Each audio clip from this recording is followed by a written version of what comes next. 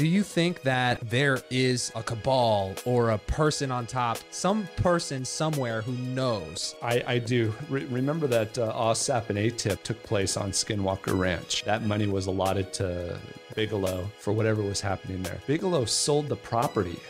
Why would he do that? It had to be that they found their answers. I got love for the game. Bring it back to the golden age when the fresh beats knocked down. Whatever happened to real hip hop? Love for the game. Welcome to Raw and Relentless, the podcast. We got James Patrick here, who we've been talking about for a while. I was introduced to him virtually via email from Stacy Wright, who runs the Arizona and Phoenix MUFON. And you guys might remember her episode from a couple months ago at this point. And she basically said that James is a portal expert, the way she introduced him to me. And he has done work on Skinwalker Ranch. And was there another ranch that you do work at too? There is, yes. Blind Frog Ranch, which is north of Skinwalker Ranch on the Uinta Basin as well. Okay, so they're both in Utah. Correct. They're both in northeast Utah. Interesting. Well, around that time is probably around the time that I first even heard about Skinwalker Ranch. And I feel like in recent months, it's become more of a bigger phenomenon that more people have known about, as I feel like Joe Rogan has been talking about it a little bit. But I'm really fascinated because it seems to me like it's not like you can put your finger on like one thing about Skinwalker Ranch, like it's only UFOs or it's only Bigfoot or it's only a Skinwalker. It seems like it's a combination of a lot of unexplainable things. Is that accurate? Sure. There's a lot of different paranormal events taking place there. And like you said, there's really no way to look for just one thing, because you may be there for maybe to look for a UAP and you end up seeing something completely different. Same with while they're there, they may have a certain expert on in some specific field, and something completely different happens, while they're researching or investigating that has nothing to do with their ballpark. So it's very interesting. And, just one of the few places here on the planet that you can actually almost count on within a certain amount of time, something occurring just that's, listed as paranormal. And so I guess before we get too much into the weeds, did I describe what you do properly? Is that accurate? Or how would you describe what you do? Sure. So my background is in law enforcement investigation. So I've had a lot of criminal and civil law investigations, and education-wise, it's in anthropology and archaeology. So it's been really nice to fuse the two together.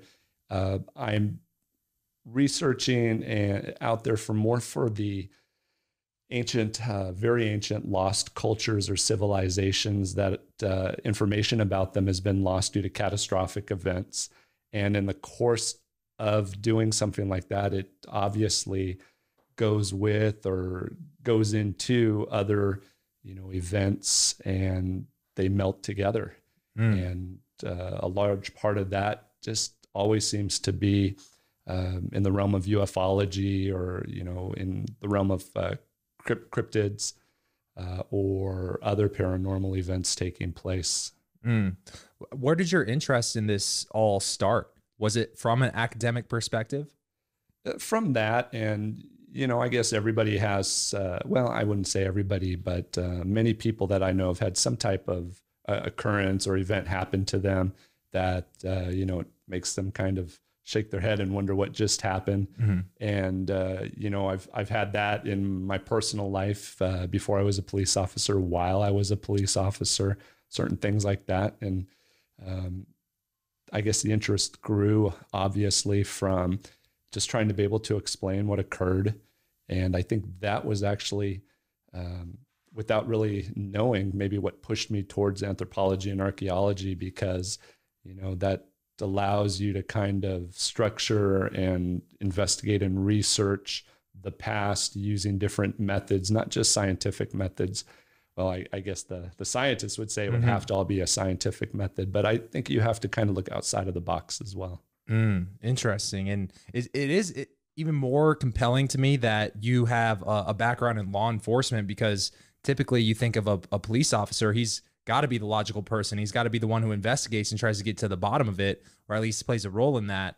And do you feel like, I don't know, do you feel like an internal battle sometimes where your scientific brain is like trying to wrap around like some of this unexplainable stuff? And how have you dealt with that up to this point? Sure. So just due to that reason, when I've written several books and I've stuck to fiction, even though several of them have a lot of real life events in them, just due to what you said.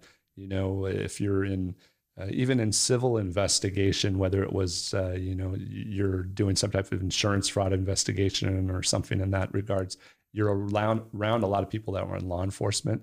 So if I wrote nonfiction, I don't believe I would have had a job the next day. So it was, I always tell people I was personally disguising a lot of what occurred to me just due to the fact that I don't believe it would have helped me in my career. But I still wanted to tell the stories or explain what had occurred. But at the same time, I also enjoyed the fictional writing and being able to meld the two together and, create something out of what occurred. So, like the first book that I ever wrote, I would almost tell people that a good 40% of it is from my life, Wow. events that took place in my lifetime. Yeah. Would you mind kind of just going into like, what are some of those experiences that I guess, would you classify them as paranormal? Yeah, they would. I always tell people when I was very young, I drowned, and I was actually not here, I guess you could say, for a good 7 to 10 minutes before I was found in a pool. And then it took a while. It's a long time to be underwater. Very long time. As a matter of fact, I had gone from a blue state to purple already. And it took a while to, get me out, resuscitate me. And I guess just from that point, from being so young, because it was before I was 2 years of age. Wow. And then just being able to recall absolutely everything from that point on as if would you say that's one of your first memories ever? It's exactly. I have perfect adult recollection is how I like to explain it to people from that point on.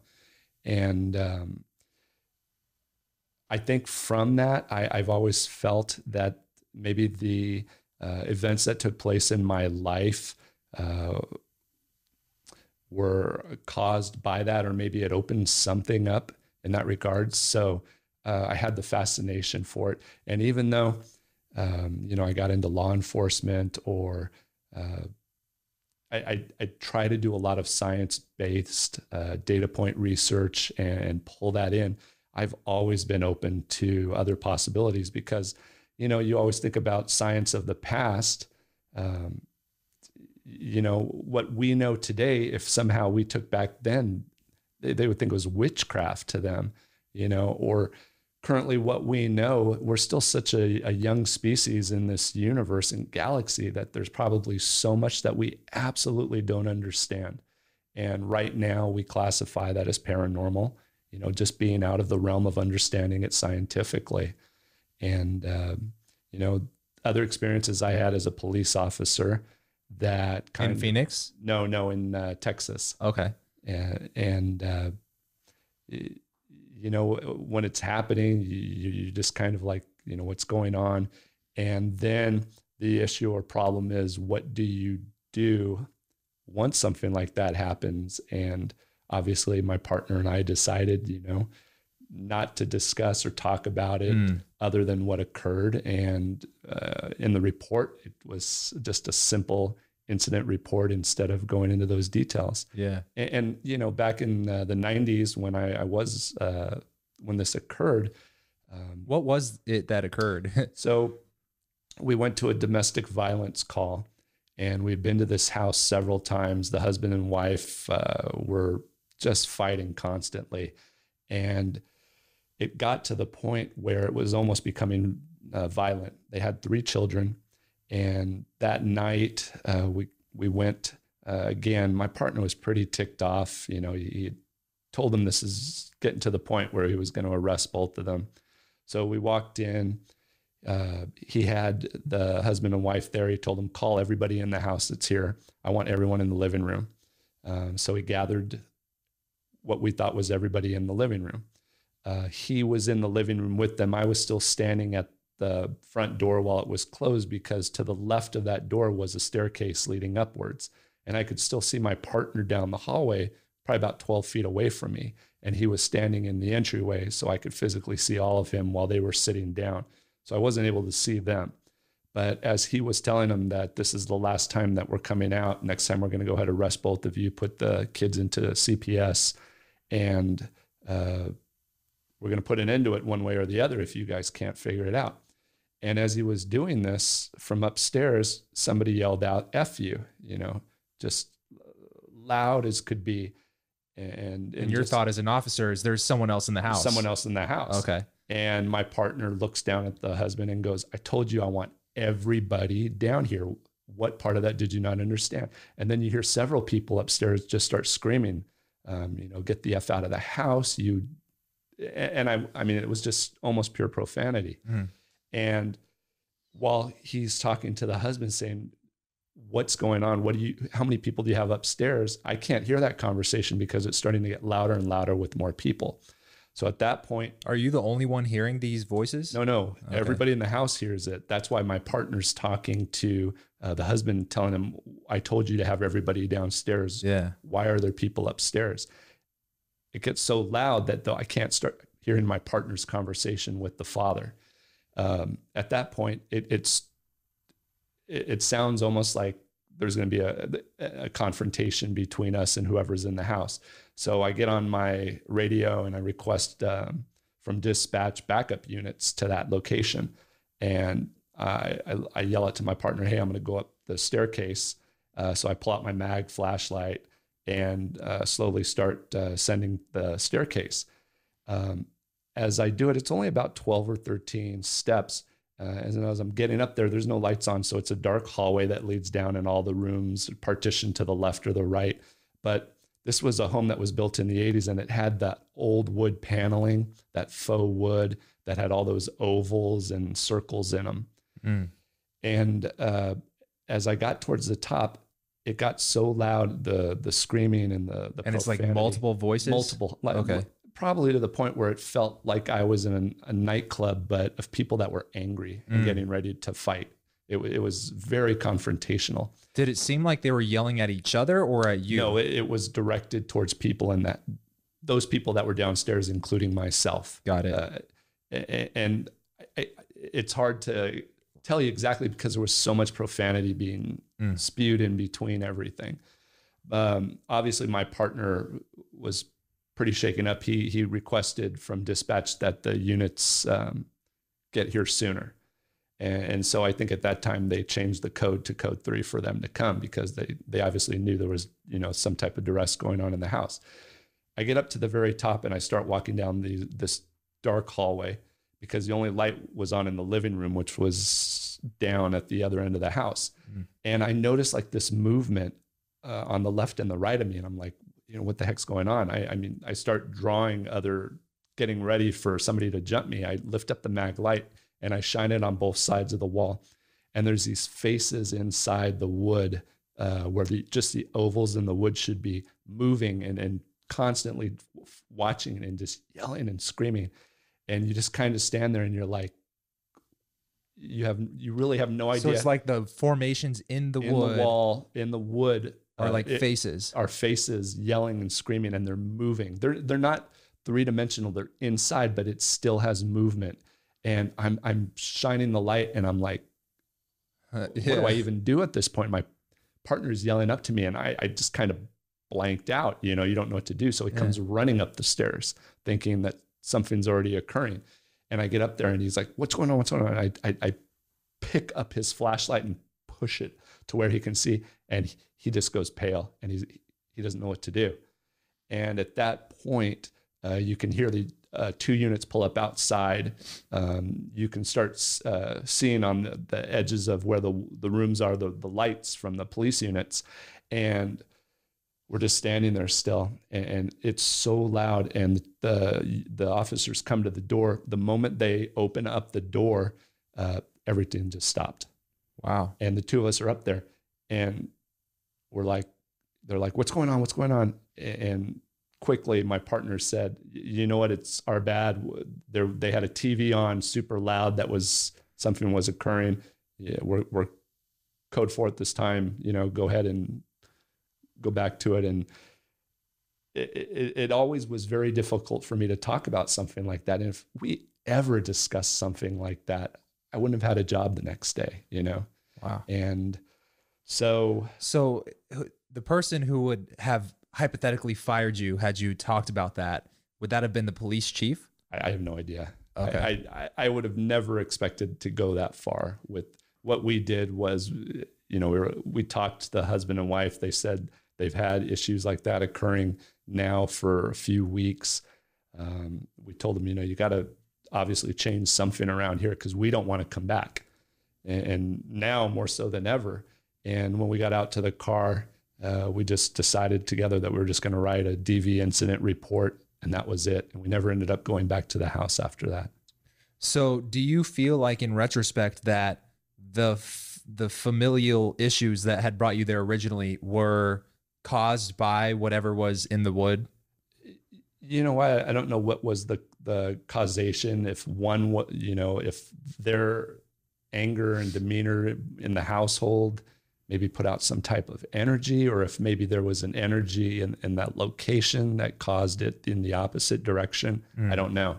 I just know that when you walked in, you could kind of feel just a heavy presence. But obviously there was a lot of anger issues between the husband and wife going on. And that's what we originally thought it was. And you kind of get that sense, when you walk into a house or whatever, in a situation like that. And it was a little more so that night. And I guess we found out why at the end. How big were the faces? They were all different sized. It depended on the oval or the circles inside the wood. It was as if the faces formed to whatever that was. And it was that faux wood paneling that they used to put into the old houses. Yes. Even cheaper. Yeah. Interesting. And did the faces seem present in this reality to where they were speaking to you and reacting to, like, when the other police showed up, they were like, oh snap, and then they dipped? Do you think it was kind of like a reaction to that, or were they in their own kind of existence? Well, obviously there was some type of interaction taking place, because as I moved up the stairs and started entering the hallway, it became worse. So they're knowing that my presence was there. That was obvious to me. Yeah. And the same with my partner, and the same with the husband and wife, because it was a 20-minute discussion that we had with them before we left. Yeah. But I can't answer your question because I just don't know that answer. But obviously that's one of the reasons why I'm so interested in lost cultures, civilizations. Yeah. What was taking place here before that we don't understand, the paranormal, because at some point there's just got to be a breaking point to where we start figuring things out in regards to how we all interface with, whether it be different dimensions, and how that collapses, or are we talking about maybe a past, a present, and a future collapsing at one point, coming together? Who knows right now? I don't have that answer. Interesting. So this, would you say, is like one of the defining moments, other than your near-death experience, that really sparked your intrigue into researching this kind of stuff further? Yes. Okay. And I feel like this is one of the things that you breezed on that I really wanted to, I guess, get more of your take on, which was like, what was that memory that you can recall now so vividly from when you had almost drowned? Sure. So you always hear people when they have a near-death experience tell you they saw a light, or they saw their relatives, or something like that. They went somewhere else. That wasn't what I experienced. When I passed, I remember everything just getting darker and darker and harder to breathe. And I tried fighting to get up to the top of the water, and you could see the outside, you could see the sky, you could see the sun, but it was just blurry because of the water moving. And at some point I just gave up. And then I was just in nowhere. And when I try to explain that to people, it wasn't that, it wasn't nowhere. It was the fact that you no longer, or I no longer use the senses that we're aware of now. It almost felt like I was everywhere and that everything was connected.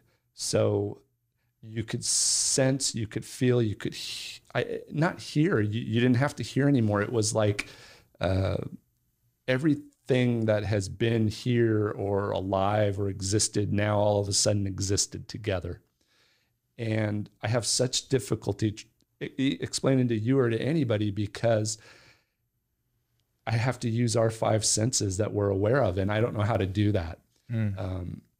I could feel other, it wasn't people, it was just other things everywhere, and could kind of know exactly at every moment what that was. And at some point then I remember starting to come back after they were resuscitating me, and that that ability of being, I guess, like intertwined or all this togetherness was pulled. And then I started realizing and I started sensing, I started hearing again. I slowly started seeing. I could feel my, parts of my body as I came back. But I really didn't care to come back because it was like, just like you existed with everything at one time. And no matter who you knew or what you ever wanted, it was all there for you to understand and be a part of. That, I think that's the best way I can possibly explain it. So I never saw, physical bodies or people that you could recognize or lights or anything of that. It was just this. Was it black? Because there was no sight being used. It was just, I don't know how to explain it. There was no. Was it more like an internal feeling? Like that, like you were just suddenly a part of everything. Do you remember it being a positive or a negative experience? It was absolutely positive. You could feel negativity too. There was good and bad still. But I think that of how we see in reality, good or bad, I think it was a little different, and I don't know how to explain it. I feel like I can somewhat understand your feeling now trying to explain it, only because, and this is a shot in the dark, and I know you're a police officer, but have you ever had a psychedelic experience where you've taken maybe a psilocybin mushroom or anything like that? Not to that degree. Okay. Have you, I guess, talked to anybody who has, and like kind of related your experiences? Have you found any commonalities? So I rarely discuss this. Okay. Interesting. When I drown. Okay. Is it because, why is that? This is something I mean, as I started getting more into researching the paranormal, and I'm no longer in some type of investigation, I've been more and more open to discussing it. And, after writing the book, now I'm able to come out and tell people, like at the shows, if I'm there at a show, a lot of times when I get to talk to somebody, I'll take Post-it notes and I'll put it in the book. This was really what took place, and this is what happened. This isn't real, and just sometimes you'll have a 30-minute conversation with somebody at the show. And I don't know, sometimes it feels good to be able to discuss it. But I'm still, slightly embarrassed about talking about things like that, just due to the fact that it was pounded into me for so long that that's taboo. You shouldn't be talking about that or events like that. Yeah. When you were a child, did you ever try to relate this experience? And do you feel like maybe some of your hesitation to talk about it might be from experiences when you were younger where somebody was like, yeah, that's, don't think about that?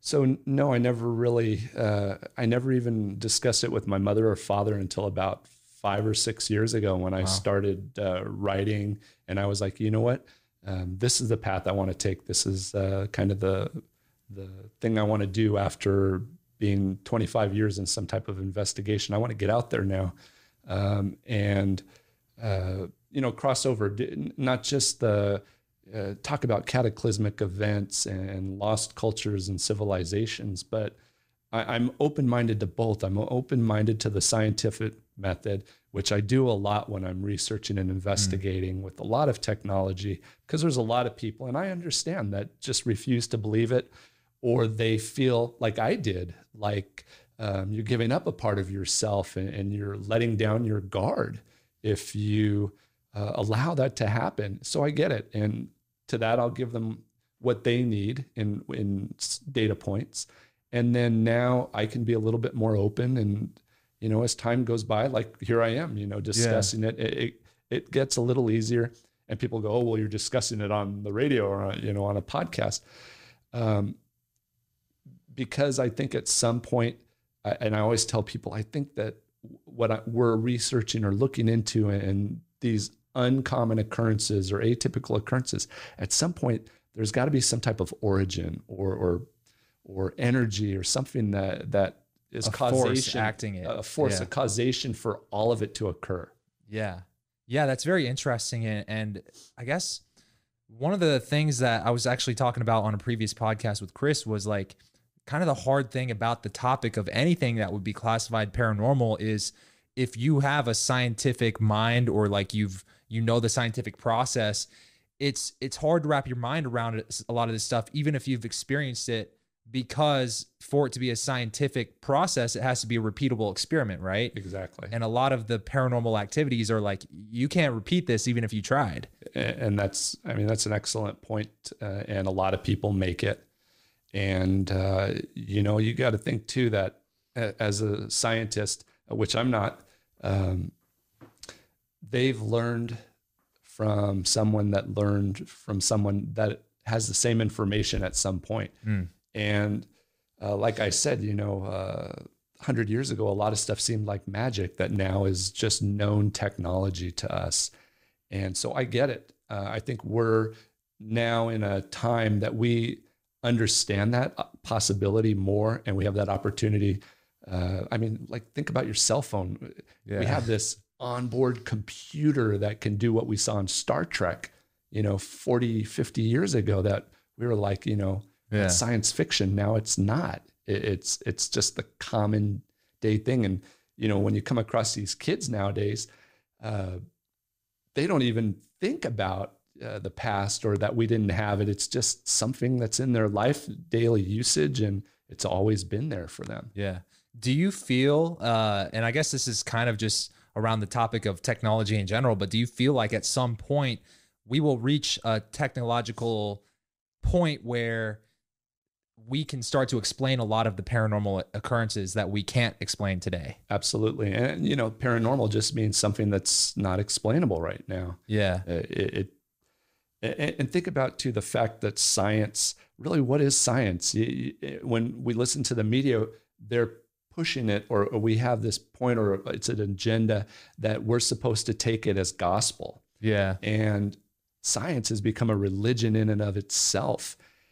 And the science of yesterday is no longer the science of today. So in 50 years, what we believe is real, or scientific or proven is just, it's a word that needs to be taken out of science, because everything that was proven before is now, well, not everything, but a lot of things that were proven in the past are now different. We're on a different paradigm, and it's getting harder and harder to shift, because, if you do that, people lose their grants, or they lose their ability to talk about it, teach it. And they've been doing it their whole life. So suddenly you're taking their livelihood away. And, I get that. I understand it. Yeah. It's hard to break through that. That makes a lot of sense. And I guess I'm curious, being that you have a lot of interest in like ancient civilizations, lost cultures and stuff, how did that lead you to Skinwalker Ranch and your work there? And let's kind of go into some of that. Sure. So I specifically look into a lot of Mesoamerican culture and civilization. I'm in Mexico a lot. When I was going to school, I focused on Mesoamerica. And as you do this, we realized that either moving upwards or downwards, a lot of the indigenous people started out in Central America and moved upwards, or it could have been the opposite way, like the Azteca probably started out in the Southwest and moved down into Mexico and absorbed other indigenous people like the Hohokam, maybe the Mogollon. Those that stayed later became bands that we have around us today. But a lot of that, as they moved southward, moved and turned into the Azteca. And the Aztec weren't specifically a people. They were a nation of all these different tribes that would be conquered, and they would break away and reconquer. But a lot of what's in the Mesoamerica area is in the desert Southwest. So I was up in northeastern Utah focusing on petroglyphs and pictographs. And you look at these three groups. One group is the Fremont, the other is the Barrier Canyon style, and then there's a third which they've labeled unknown because they're that unknown. There's very few artifacts to really point to who they were, or sites that you can say, because like Barrier Canyon, they get their name from where artifacts were found. We don't know who they were. But in the petroglyphs and pictographs, you look around, like if you and I were to make something right now, we would draw cars because that's in our life, our cell phones, our TV, our friends, our house, grass, the lakes. We would draw what we see around us. This culture focused in on just a few things, and most of them were anthropomorphic, meaning there were figures, whatever they were, that just didn't make sense. And you got to ask yourself, where's all the regular stuff? Why were they so focused on so few subject matter? And it got me to thinking, and you look at some of this stuff and you're Are these like alien looking creatures? Okay, you said it. Yeah. Okay. So you look at this and you're like, from what I see on TV now, this thing looks like a gray. What would somebody classify as a gray alien, or that looks like a man that has an ant's head on it. Just crazy. Or this is a giant. I mean, this petroglyph has, 6 toes on each side, huge feet. It's representing a giant from a lost culture that lived here. And I was aware of Skinwalker Ranch. I'd heard about it, but I was no expert at the time. Didn't even know that it was on the Uintah Basin. As I started interviewing the tribes that were there, specifically or most the Ute, which are made up of, Northern Ute are made up of several bands that have created that nation now. And they start talking about the Skinwalkers. And I understood, I'm into folklore and the mythology. I know what the Yinaldlushi, which are the shape-shifting Skinwalkers that practice Adagash. I get that. But then they start telling you, there's this ranch where all this stuff happens. Very few of us go on it. It's in the path of the Skinwalker. And suddenly I'm like, what? So there's atypical occurrences happening, and I see atypical subject matter all around me. So over time, you're like, you know what? This thing's been happening for thousands of years. Paranormal events have been taking place, and the subject matter that's being shown, it was so outstanding and bizarre to them because they don't see planes every day flying around and helicopters, and So for them, I mean, you're talking about a phoenix or a fire god or a bird flying in the sky, or if it's up high, they see crosses flying around, or other different types of subject matter. And you got to kind of pull yourself out of the box of what my anthropology or an archaeology professor would tell you and say, what, maybe what they told me that possibly represents, because the only person that knows what the subject matter is about is the artist. When you look at a petroglyph, you know two things. Its location and what it looks like in its forms. Is it a hexagon? Is it diagonal? Is it a figure 8? you can tell what the shape is, but you can't say what the subject matter is. But after you start seeing so much of it, and then things that should be drawn or painted missing, I started thinking, you know what? Maybe these events were over a long period of time. Let me look at it from not just a perspective of it representing what we know, but maybe what we don't know or don't understand or lost historical data on. So that's then where I meld the two, the lost cultures, the lost civilizations. Because you know what? The answer is not always a UFO. The answer is not always interdimensional. A lot of what a lot of people miss, or the point is, there could have been civilizations that existed on this planet 10, 20, 30, 40, 50 million years ago, 100 million years ago. We only say, 15,000, 18,000 years ago, prior to the interglacial period, these people were here. The Anunnaki, you hear, the Nephilim. Well, they were only here maybe if they existed 280,000 years ago. What existed 100 million years ago, and from catastrophic events or just geologic changes, we've lost that historical data. What technology did they have that could possibly still be underground, still functioning, or did us mining, causing seismic activity, have reactivated, have opened? And I'll tell you what, that Uinta Basin is just riddled with underground tunnel system, caverns, mines. And you got to ask yourself, why? Well, I'm starting to lean towards that there was a meteor or asteroid impact at the time where it was a lake, a huge lake. So where is this at, the Uinta Basin? The Uinta Basin is in northeastern Utah. On the Uinta Basin, Skinwalker Ranch and Blind Frog Ranch are located. Okay. So it encompasses all the way from Dinosaur National Monument, which is right at the Colorado-Utah border. Then as you move westward, you go into Vernal, and then you go into La Pointe, and above that is Blind Frog Ranch. Below that is Fort Duchesne, which is the Ute Reservation. Then directly next to Fort Duchesne is this reservoir, which is, we could discuss Bottle Hollow Reservoir for 2 hours. Below that is a huge mesa. At the end of that mesa on the south side is Skinwalker Ridge, and then you have Skinwalker Ranch below it.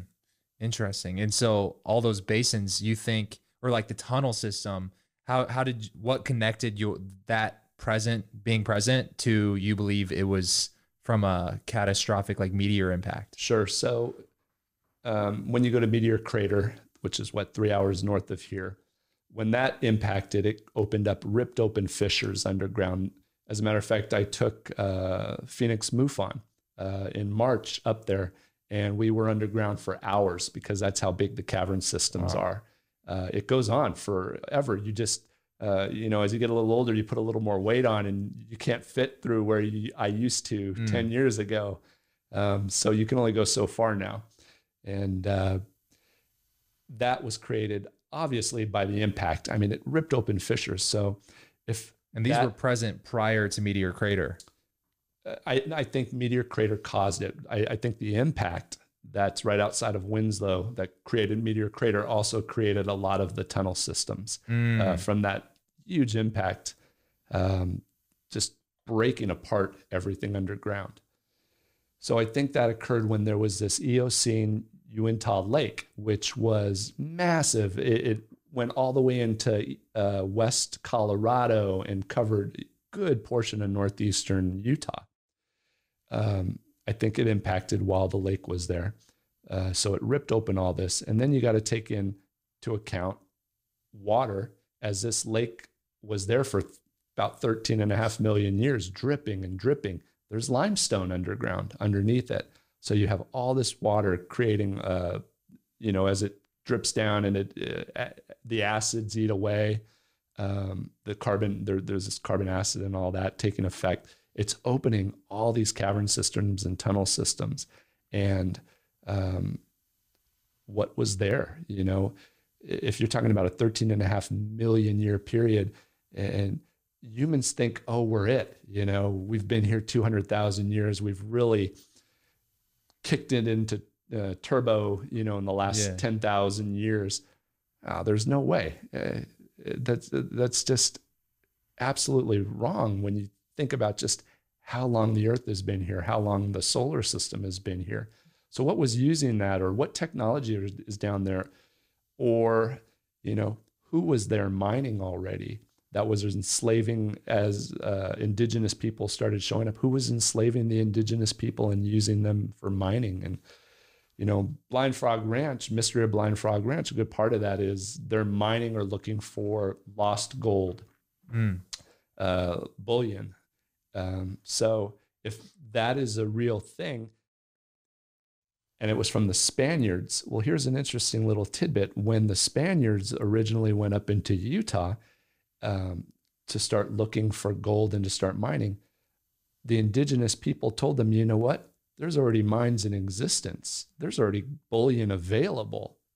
And they started immediately bringing that back down into Mexico and then shipping tax portion off back to Spain. Not many people, or I don't think anybody really questions, why was it there before the Spaniards? Who was mining that? Yeah.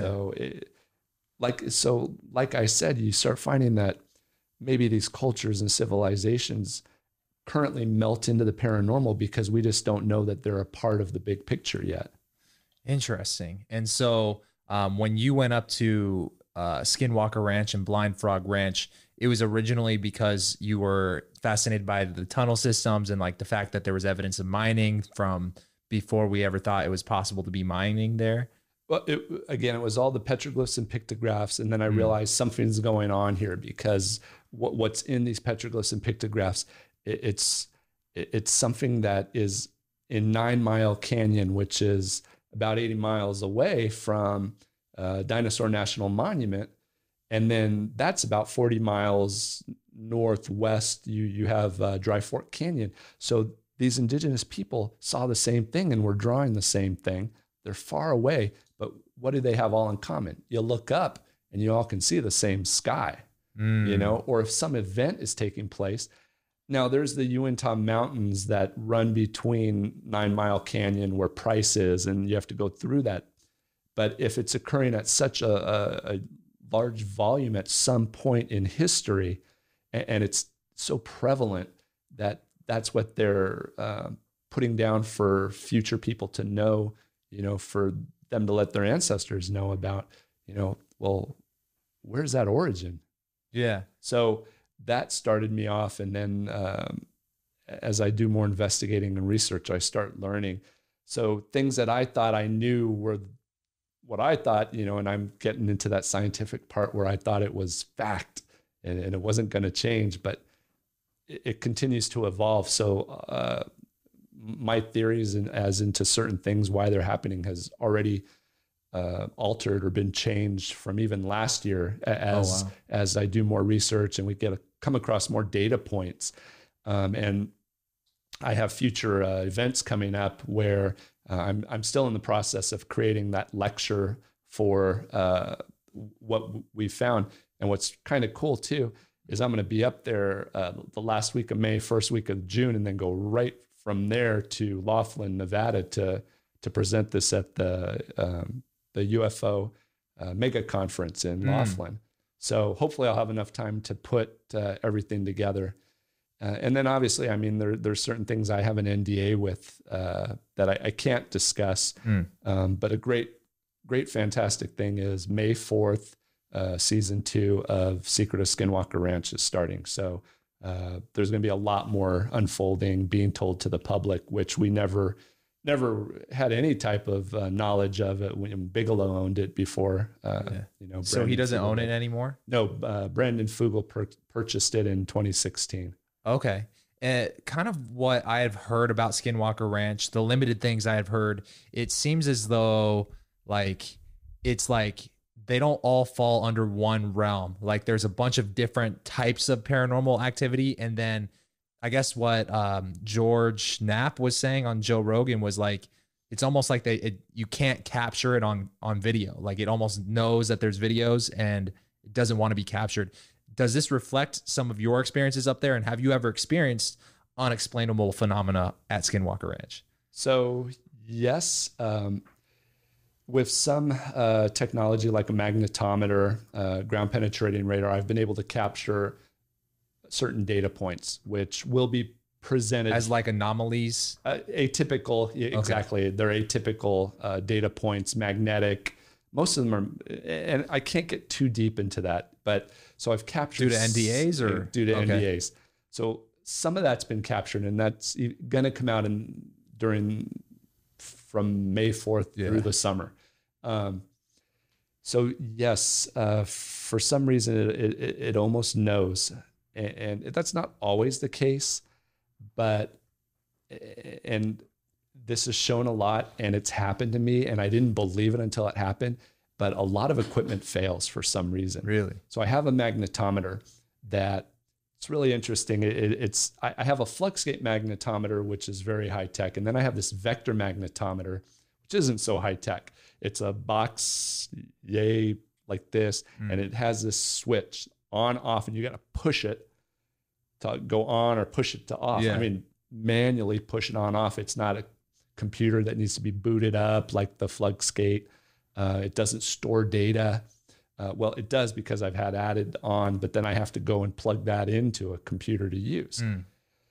So this should never turn off unless the battery dies or I turn it off. Got it. You know, things like that. Or you have GPS that is locked on. I'm getting perfect coordinates. I go to a certain location and it's on, but it's not functioning. It's not picking up the satellites. It's just giving me zeros or just locked. You move away, you go somewhere else, it goes right back on, you know, or you have meters that you just change the batteries. You put those good industrial batteries in that are supposed to last twice as long, and it dies. Wow. And the batteries are no good. So you have all these things, and until you experience it or at least see it as it's being filmed, it's hard to believe.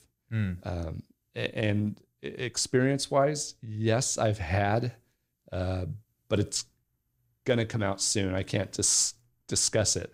Does it fall under the realm of UFOs? I know your recent book that you brought today has a picture of Bigfoot on it, or like, is it like a Skinwalker, or I guess, are you able to kind of go into any of those details? I guess it would be labeled as one of them. I can discuss one because I've already talked about it in prior talks. We were just south of Skinwalker Ranch on another property, and I was with security for that location. And they have a common border fence. It's the south fence of Skinwalker Ranch and the north fence of this property.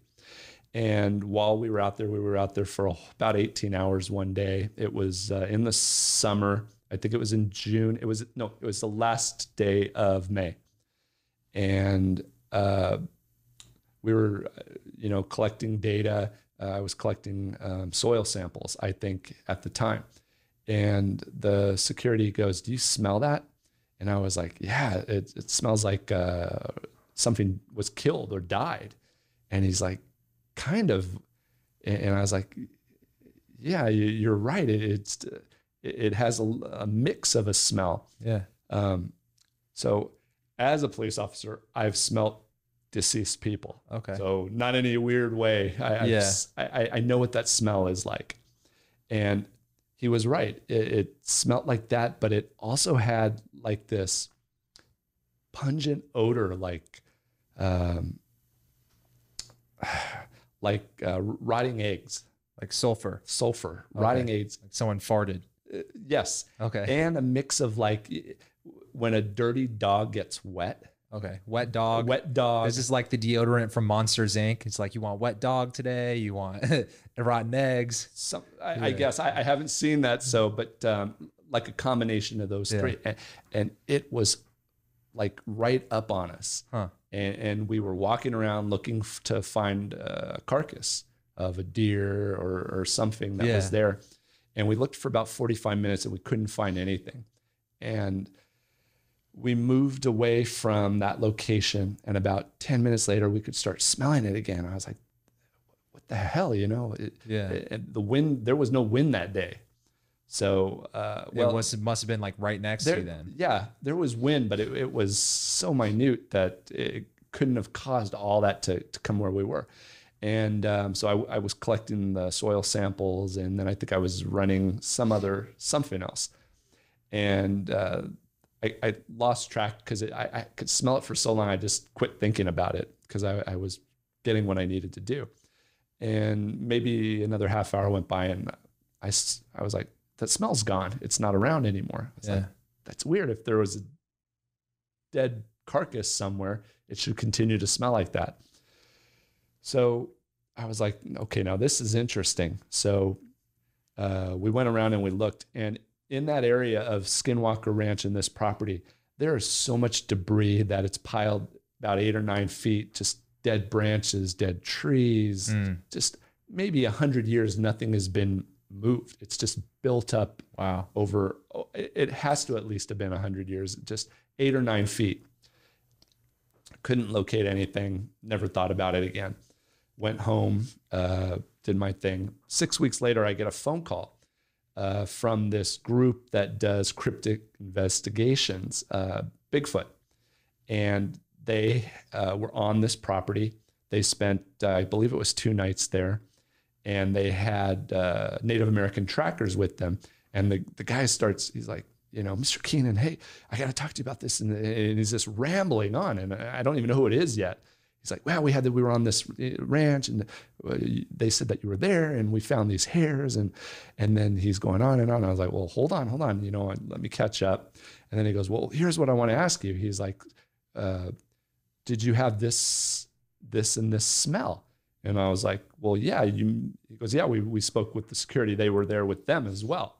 And I said, yeah, that's absolutely. He goes, well, that's what a Bigfoot or a Sasquatch smells like. And I was like, oh, okay. Yeah. So apparently I smelt what a Bigfoot or a Sasquatch smells like. How do they know what a Bigfoot smells like? I don't know. I guess from so many observations, that's what they're stating it smells like. As far as I know, it hasn't been proven. So but that's what they were telling me, that's what I smelled. And I just thought it was interesting because, again, if something had died, that smell should have continued in that location. And I realized after a while that I had forgotten. I was like, wait a minute, it smells gone. But yeah, interesting. So is that where your interest in Bigfoot started, was from that experience? So I'm not, when I wrote the book, it's a trilogy. The first one was a UFO and an alien. The second is a shapeshifter scare. And the third is Bigfoot at Skinwalker Ranch. And what I'm attempting to do is I'm creating fiction for children in the ages of 10 to 14, where I wanted to introduce them to the topics that are in ufology, cryptozoology, and the paranormal. So I don't necessarily really have this huge desire to track or hunt down any cryptids. Yeah. And it's not really my thing. If it were to occur, absolutely. And I could, you know, capture something, sure, why not? But what I wanted to do was present to kids in a standpoint of a story that also has a moral that goes along with it and all that, and terminology that is used, but just kind of pick the subject matter that's becoming of great interest to me, or is of interest to me, which is ufology, because I think that, like we said earlier, so much of this comes together. Because we're just not aware of yet. Ufology is one of those interesting conspiracies that seems to try to take the blame for everything. Oh yeah, who killed JFK? Is because he wanted to expose aliens. Like aliens are the backstory to everything. If you're like deep into the ufology, I guess I'm curious, like, what is the connection between ufology and Skinwalker Ranch and even Bigfoot? I've seen some people making that connection too. Right. So the ranch was known as the UFO Ranch before it was Skinwalker Ranch. There was a school teacher that I think he was even doing it while he was a teacher out there. His last name was Hicks. For over 50 years, he documented incidents and just was amazing at going out and getting information from people and interviewing them. So for over this 50 plus period, there was this huge amount of information on UFOs, UAP, to the point where it became like a UFO alley. One of the highest scenes of seeing unidentified flying objects, and other events, orbs taking place, and then the Native Americans talking about the Navajo, the Unablushi that are supposedly there, that are also of this paranormal type events occurring. What is that word? What did you say? Skinwalker in Navajo is Unablushi. That's what they're really called. Okay. They're shapeshifters that practice dark witchcraft, which is Adishgash. So is a skinwalker essentially a person who shapeshifts into a creature? Yes. So they're capable of shapeshifting into anything. But that being said, their preference supposedly when you ask from the Navajo are several animals. They prefer the wolf, the coyote, bear, some type of bird, things of that nature. But apparently they can even supposedly shapeshift into half creature, half animal, half human at the same time. And this is what gets observed quite a bit here in Arizona on the Navajo Nation or other reservations. And because of the fact that the Ute defeated the Navajo in that area and pushed them out, they were supposedly cursed with the Skinwalker, that it was going to be there and forever with them. But that never made sense to me because the Skinwalker are pretty self-centered. They're doing it for themselves. And I could never understand why they would do this for the Navajo when they're pretty much against everybody. So currently I've built up different opinions as to what the Skinwalkers or shapeshifters are in the area, but I can't discuss that yet. You can't discuss what your opinion is? What they are. But it'll come out soon. Okay, interesting. So when you talk to the Navajo and these Indian tribes, you said you've interviewed some of these tribes, right? Yes. Well, from the tribe. Okay. People from the tribe. When you talk to these people, obviously it's almost like we're on the outside and they're on the inside when we're talking about these things, right? Do they speak as if they have witnessed these things with their eyes, or is this kind of like folklore for them too? Like Santa Claus? Sure. So it's both. So you got to remember, for them, this isn't a big deal. This is just everyday life for them. The star people for them are just a part of their culture. To them, the folklore and the mythology is not folklore and mythology, it's history. And that's the issue that we have. We're like, well, how? That can't be it. Yeah. We can't wrap our head around that. But for them, it's just part of what's occurred always. And so it's been passed down to them historically. And a lot of them have witnessed or taken part or had something occur to them. So you're getting firsthand and you're getting historical data. From some people, it's both.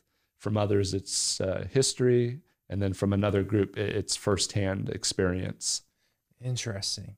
I mean, it's like, what fascinates me is the fact that people like you and I who are not on the inside of some of these tribes, the people who I've met who are into paranormal things oftentimes have experienced something that they can't explain, which is fascinating because, like, when I meet you, like, you're a normal guy. When I meet, for example, one of my buddies who's been on the podcast before, his girlfriend has experienced the same type of entity as I have.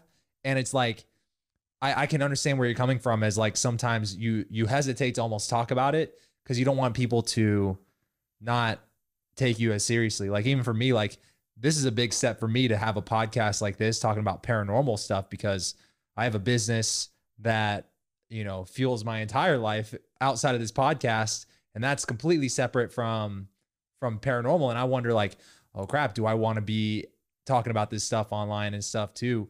But it's like, at the end of the day, when you look at the evidence, which is these people are from all different backgrounds, they're reporting the same types of things. Like when you say the petroglyphs, you see the same types of drawings in different parts of the world geographically. And it's like, there has to be something there. Why do you think it is that there's so much resistance for the mainstream, or just people who are so tapped into the mainstream to even entertain these ideas? Sure. So I think there's a few things. I think one of them is science. You know, we're pushed from the media, from school, that science is fact and you can't stray from it. It's the way it is. And religion is wrong. You can't have two. But technically, I mean, science has become a religion. When you look at what makes up religion, it's the same things are now occurring in science. So that's one. So people are afraid to go against what they think they know. The second is like you and I, you know, discussing something like that. Am I going to have a job the next day? Or are you going to be made fun of? You know, you're not going to be taken seriously ever again. And for a scientist to even cross over a little bit into the paranormal is a career ender most of the time, you know, because to his buddies and to his peers, he's lost all credibility, that because he's gone against the paradigm they've created. And they're obviously afraid, and I understand for good reason. You know, if something so drastic were to change, they're going to lose their livelihood. You know, the grants are going to stop. They're not going to be able to teach what they were taught because it's not right. And then I think that the other thing is growing up as children. You know, we're allowed to have this active imagination and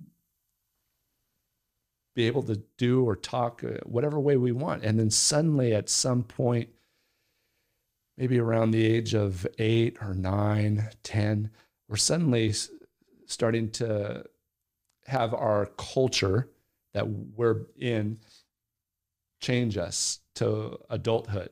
And with adulthood in this culture, we're not allowed to think outside the box. We're not allowed to think silly things that something could be a ghost or extraterrestrial, or that something could be inside the earth living when we're living on top of it. It just, it can't be. Yeah. So you have all these different things colliding and just making it more and more difficult. The good thing is recently this ball is starting to roll downhill and it's gaining momentum in the mainstream. Especially with, and I hate using the word disclosure because I don't even know what that is anymore. You know, I've heard disclosure 20 years ago, and then disclosure 10 years ago, and disclosure 4 years ago. And sometimes I think if there's disclosure for some people, they may not have a job. I mean, what does disclosure even look like? Yeah, exactly. You know? I don't know. But I feel like we had disclosure recently, you know, like with, did you see the article where Jeremy Corbell, who has a documentary about Skinwalker Ranch, he released some footage that was confirmed on, what was it, like CNN or something, where they had these pyramid-shaped UFOs that were captured by Navy cameras. Did you hear about that? In the infrared. Yeah. Yeah. What do you make of that? And this is what I mean. We're talking about is as it comes more into the media, and it's becoming more and more accepted that there's other possibilities, whatever that is. Who knows? Yeah. Again, it's unidentified for a reason. The military is now accepting the fact and letting the public know, okay, we've come across this too. We're kind of concerned. I have an article in my lectures that is from, I believe, 2009. It's almost towards the end of my lectures on Skinwalker Ranch that states that there was a UFO tracked on the basin the media contacted NORAD, and NORAD said, yeah, we're aware of it. We don't know what it was. We're trying to get information so we can get it out to you. And then it just dropped. There was no more discussion about it. But I mean, back in 2009, you have NORAD being contacted and saying, yeah, well, we tracked it. We just have no clue yet. So there it was too in 2009. It just got forgotten. Have you seen a UFO yourself? I can't really discuss what I've seen in that regards. Why is that? Again, just due to the fact that things until maybe the end of the summer. Got it. Do you feel, I guess for me, I guess part of what fascinates me about the UFOs is, let's say, okay, there are pyramid shaped UFOs flying over these Navy ships, or there are unidentified flying saucers, and maybe a flying saucer really did land in Roswell, right? But I've heard theories about the Nazis, specifically from Tom DeLonge, who's one of the bigger names that is helping getting these things released in the mainstream, which I would say to a lot of people probably adds credibility that maybe some of what he says might be true. Who knows to the extent, but one of his theories was like, he said he believes that Roswell was the Nazis. And then I go down the rabbit hole of like, well, how could that humanly be possible? And then you look into things like, okay, maybe the Nazis fled to Antarctica. And then you also have big populations of the Nazis in South America. And maybe they were doing things with the occult, and maybe they did have flying saucer technology. Do you believe that even if you saw a UFO, that's evidence that it's from another planet or solar system? Or is it possible that it's interdimensional or humans? Sure. And again, it could be any of that. It could be interdimensional, which I think is a good possibility over it coming from, outside of the planet. Could it be from our own planet, just from somewhere we don't know exists? Is there an entrance that we're unaware of that goes into the center of the planet? This planet's huge on the inside, and we have no idea really what it is. Again, science tells us, oh, this is what it, but they really have no idea. They haven't been down inside. We've only gone, at the most, 12 miles drilled. Yeah. And what is that? Like not even like it's not even a scratch. Yeah. And the oceans, we've done more visitation outside of this planet than we've done, more exploring outside of this planet that we've done in our oceans. And 70% of the outer part of this planet is water, so there's many possibilities of where this could have come. Yeah. And then, so when you ask me if I've seen a UFO, I almost classify things differently between an orb, but I guess technically an orb is an unidentified flying object. So have you seen orbs? So here's what we're going to get into. So what I've seen up on the Uinta Basin, I've also seen in the Superstition Mountains. And that's nearby, right? That's very close to us. Where I live, it's only 20-minute drive. Okay. So it got me to thinking, are these objects light or are they solid objects? Is a tangible item that could be touched? Yeah. And if I were to videotape something, nobody believes you anymore. Yeah. I could put anything on, and even I don't believe what I see because, it could be photoshopped or whatever. I'm terrible with software, but other people are amazing and they could create it or make it up. And so I am trying to think out of the box of a different way. Well, as a police officer, I used to use radar to catch people speeding. So I went out and I purchased a KA band police radar stalker gun and a LiDAR laser stalker gun, which I've had training in, been certified in, and understand that, that they operate, the KA band operates at a pretty high, I think it's like 32 to 38 band. I think it's in the gigahertz level. I think it's 32 to 38 gigahertz. And then LiDAR is almost instant because it's firing, light that's traveling so quickly that people with the radar detector can't even, it's done. If you're caught, you're caught. So I thought, what way to find out if it's light or if it's a solid object? Use radar. So I went out, this is recent too. This is within the last 6 months. Went out to the superstitions where I had seen these orbs several times. And I've also seen orbs in Marfa when I lived in Texas. Okay. Went out there quite a few times, nothing. So it's not like I went out the first time and boom, it happened. Yeah. I went out there a lot and did other things too while I was out there. Not just this, but it was always there, ready to go if I had the opportunity. Well, much later, after going and spending a lot of time wasting gas, pretty much, because that was my main focus. Yeah. The rest was to keep myself occupied. I saw the orange orb, an orange orb that I'd been waiting to see. Good size, probably the size of a basketball. To the viewpoint that I was at.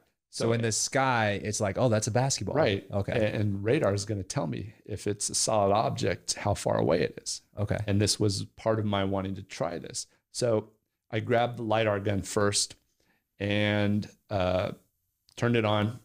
And sure enough, clocked the orb at 11 miles per hour. And it was at 400 plus feet. So suddenly I knew that's not just a light, it's a solid object. So if it was a light orb or like electricity, it would not get picked up on radar. Right. Okay. It had a surface that the laser impacted and then shot back at the gun. Got it. And I was picking up it moving at 11 miles per hour, casually. Basically just hovering. Okay. Real slow moving. Didn't care that I was scanning it with the LiDAR. Was it just a solid color, or were there orbs inside of it at all? It was orange. I didn't have my glasses, and my eyesight is getting worse and worse as I get older and older. It looked orange to me. Okay. Not like the sun or something like that. So for a fact it was about 400 feet. 400 plus feet. Okay. And moving at 11, as fast as 11 miles per hour. At other times it dropped. So I put the LiDAR gun down and I grabbed the KA gun. What's fantastic about the Stalker is in order to catch people speeding, it leaks. So that's what people catch on their radar, and they know the police officer is there. The newer guns have what's called pop, which means it's completely off. You pop it and it comes on instantly and gives person less time to react and slow down. So what I did was I had it already set up, aimed at it, and I popped the orb. It started going crazy. It was dropping down and up. I clocked it as fast as 44 miles per hour, going down to, I don't remember, I have it written down how low it went to the deck, but it had gone up as high as about 600 feet, maybe just slightly over. And it did not like the fact that I was hitting it at this range, this frequency range of probably, like I said, in that 32 to 38 range, and gave me confirmation that at least this orb that I saw had physical form to it, shape to it. And it was reacting to me with a certain type of frequency. That's fascinating. Immediately when I hear about, your experience with this orb, I can't help but think about one of my good friends who, I'll be honest, was not interested in the topic of UFOs. And it's like if I was hanging out with three people like this or whatever, and we're talking about it, he's just the guy who's like, yeah, whatever, And he ends up hearing about an orb sighting in California because he follows an influencer on like Instagram. And then he's in Scottsdale, in camp, like by Camelback Mountain in a big neighborhood, right? And he's telling these people like, oh yeah, there was apparently a UFO sighting in California. As he's talking about it, this is last March of 2020, right by Camelback Mountain. There's 8 or 9 people there, and he literally sees an orb pop up in the sky right above them, and all of them are looking at this orb. So they bring out their phones, their sky tracker apps, the star trackers, and they're realizing this is not a star because there should not be a star there. And he's filming it on his camera, and I screen recorded it on my phone because he put it on his Instagram story. And to me, I can see an orb, but inside it is a smaller orb, and they're concentric. And I don't know if they're spinning, but it looks like there's movement of the orb that's just hovering there. But then as he's staying there, just holding the camera still, the thing zips, and it shrinks down and then gets bigger and then shrinks down again. And then it changes to like a seashell shape. And I'm only seeing this in retrospect because it looks like the thing's just moving a little bit and it looks like camera shake, but I have it screen recorded and I'm going frame by frame. No, the thing shrinks, the thing pops up, the thing changes to a seashell, then it goes back to a sphere. And I'm like, whoa. And 9 people saw it. So what do you feel like this could have been a similar orb or a same type of craft, if you will? You know, what's interesting too, is a lot of people have a theory on that. If we think of something to a point or a degree, are we the ones that are creating the paranormal event? You just blew my mind. Tell me. Well, yeah. So think about people aren't interested in something, and then something happens to a friend, or they see something that interests them, and then that same type of event occurs or happens to them. Skinwalker Ranch is very bizarre. It's hard to admit that something else around you knows what you're doing or thinking, but it makes you have to be open-minded to the fact that, are we possibly creating the events that we're seeing?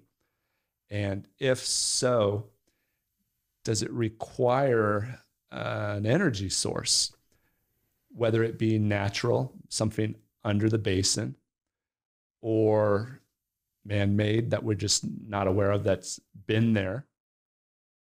Or is it the fact that, I mean, we're walking batteries that we don't understand really how we know how our physical bodies function to a degree, but you know, what gives us the ability to have thought and to understand and to capture memories, and to see things, you know, and what we see now, do we have the possibility of seeing in a broader spectrum once we start thinking about it?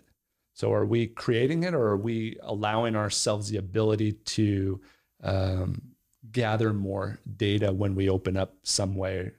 So that, I mean, that's interesting that, you know, your friend saw something, he's talking about it, and then suddenly it happens. Yeah.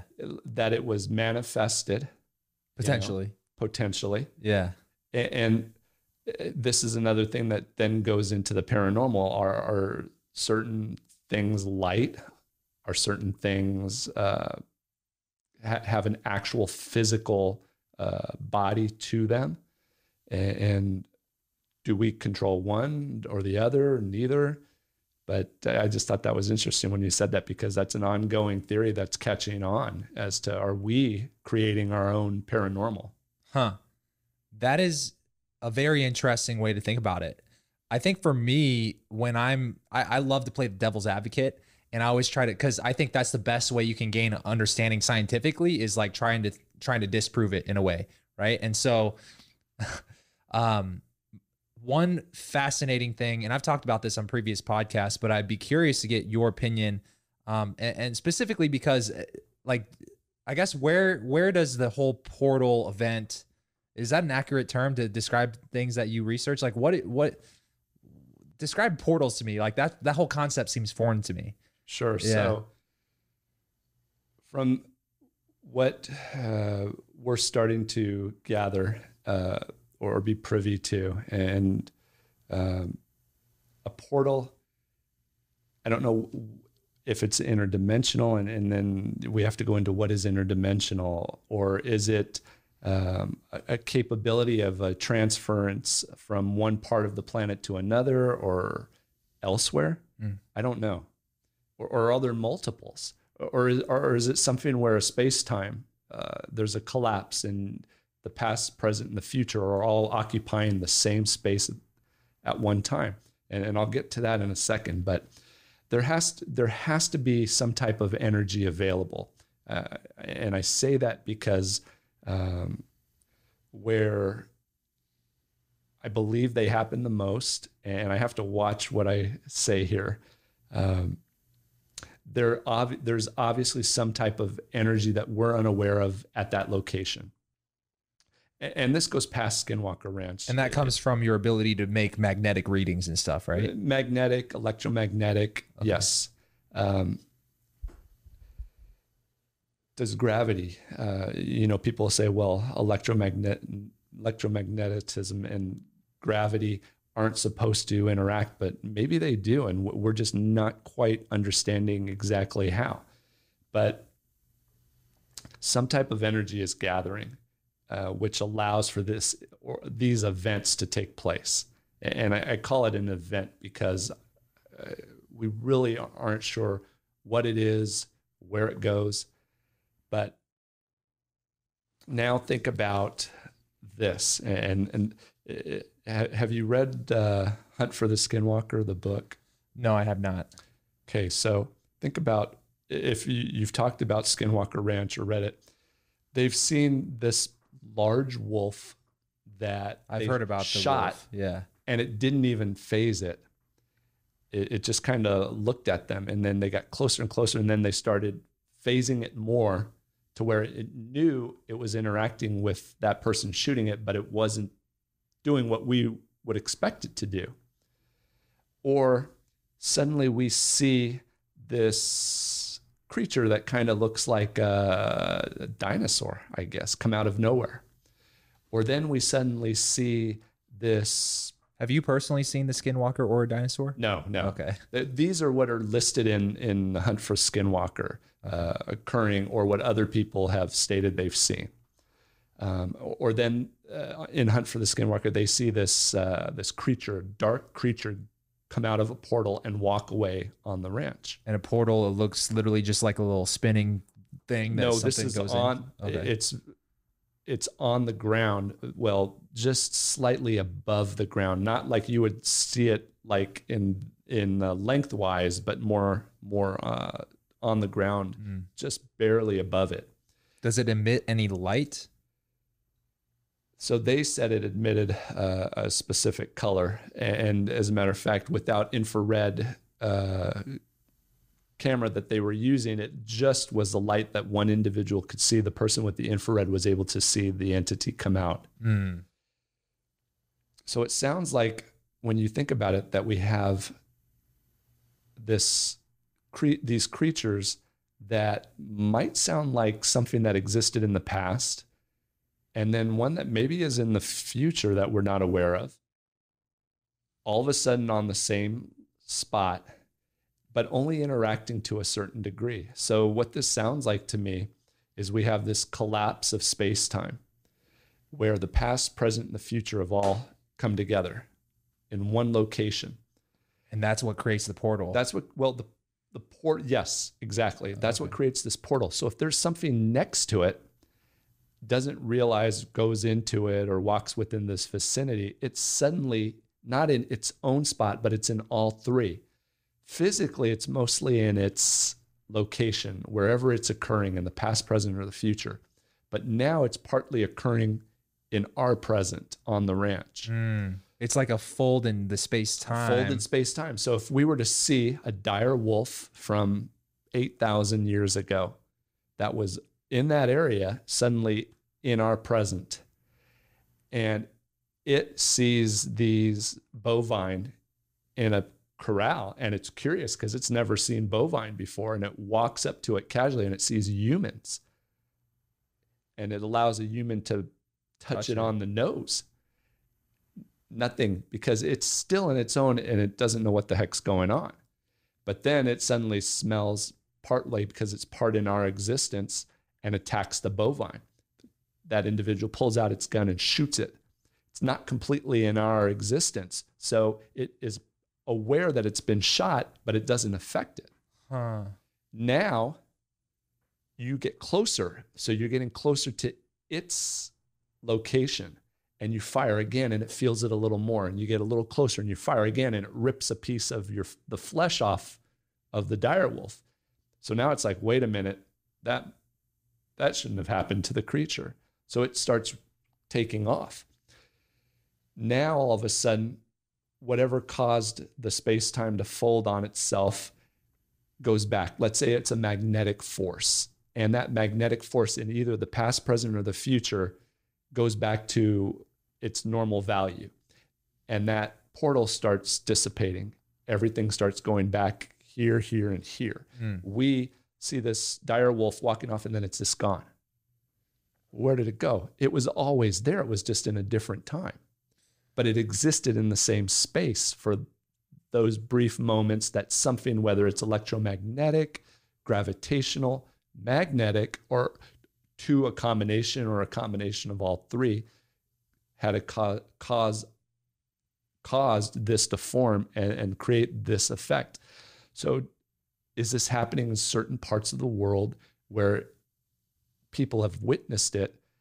And after thinking about it for a very long time, this makes so much sense that then you suddenly see this creature come out of this portal. Maybe it's from the future and we don't know what the heck it is because it exists in that spot just much later, but it happened to be in that location. What happens if maybe we are walking along on Skinwalker Ranch and the event occurs and it compresses, and we don't know that it's compressing right down because it's underground, this magnetic meteorite. Maybe there's a huge meteorite under that, and something is passing through it at this moment, causing this to occur.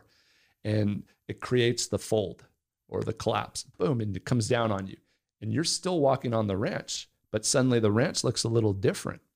And you look around and suddenly you see this creature that's part whatever that looks like a dinosaur. And you're like, what the hell? You know, what's going on? And you think it's there on the ranch. But what if it's the fact that you've now crossed partway into the past at that location? Yeah. You know, that makes more sense. I have a couple questions. Sure. So I've heard that example of that incident with the wolf. And they talk about that as if that's the Skinwalker, right? Was there actually a piece of it that got shot off? They said a flesh was torn off of it. Did they grab it to research? I don't remember that part. Okay. And then with the portal part, let's say hypothetically, okay, it's time space folding in on itself, right? And it creates this point in space time where the past, present, and future can exist all at once at one point in space. Would the wolf have to go back to that same exact point before it goes away to go back? Or is the wolf itself the thing that is in the different points in space? See, and that's the point that I made when I said they see it trotting off and then it just disappears. Because how big of a spot does it affect, and how much of you are transferred or physically elsewhere at that time? Because technically you're still 100% in the same area. Just a part of what we don't understand has changed. So, so it could be like a big geographic. Yeah, the space is the same. Just time was altered, or maybe it's the opposite. Something opposite has occurred. But yeah, when you try to think, you know, how is that even possible? And you're like, you think about it more, and it has to be that we know that that creature could easily existed in the past. We know what a dire wolf was. It was about that size. So, and then they see these things that look kind of sort of like a dinosaur or something. Well, I mean, they existed. Do we know much about the demeanor of a dire wolf? Is it something that would normally be friendly to a weird thing? Well, see, and that's the point, because the way it reacted was initially it walked up to the bovine, didn't attack it because it didn't know what the hell it was. It doesn't have bovine in its time. Same with humans. Wasn't it walking on 2 feet as well? Well, I think that was a different. No, this one was on all fours. They thought it was just a very large wolf when they approached it. Okay. And were allowed to touch it because it was still trying to figure out what it, what they were, what the hell is going on. A minute ago I was chasing some other, lunch, and now suddenly this is right here in front of me walking up to me. Have there been experiences from people on Skinwalker Ranch researching and feeling like they were not in their current time? I don't know nothing that I know, but I don't know if we would even know that, because think about it. If it suddenly collapsed on us and we were in a different time, we would still think that we're in our same location. How much of our surroundings would change. So when suddenly an individual sees what looks like an RV out in the middle of the fields of Skinwalker Ranch with this 7.5 foot tall, all clad in dark, humanoid looking person in there, in what looks to be an RV, and then suddenly sees her and is staring at her. And then she's, what's going on? Did she cross elsewhere? Did they cross together? Because he wasn't fully aware of her. Wait, so this was a real, is this a real example? This is in Hunt for the Skinwalker. So what was this, the RV and the dark figure inside?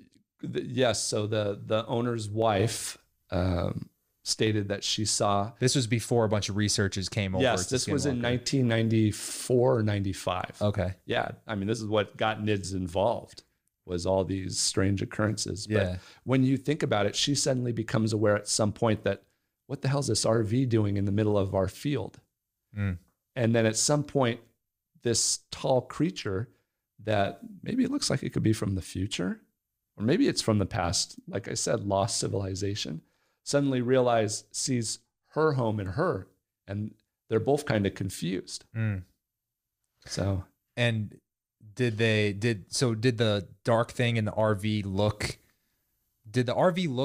relevant to the time period? Do you know that? So she describes it as an RV because that's the only thing she can describe it as. Again, like in the past, if they saw things flying around and it looked like a cross, what would you carve into the stone? A cross, right? Doesn't necessarily mean it was a cross. Could have been an airplane. Could have been an airplane. They just don't know it. Could an airplane from our present have suddenly crossed without even knowing? Because it's not suddenly going to stay in the past. Yeah. Because 3 past, present, future come together and then come back apart. Yeah. So what are they seeing? But think about it. We're seeing all this strange activity thousands of years ago from the Barrier Canyon style culture. And they're not putting what they should be putting, like having barbecues and your family.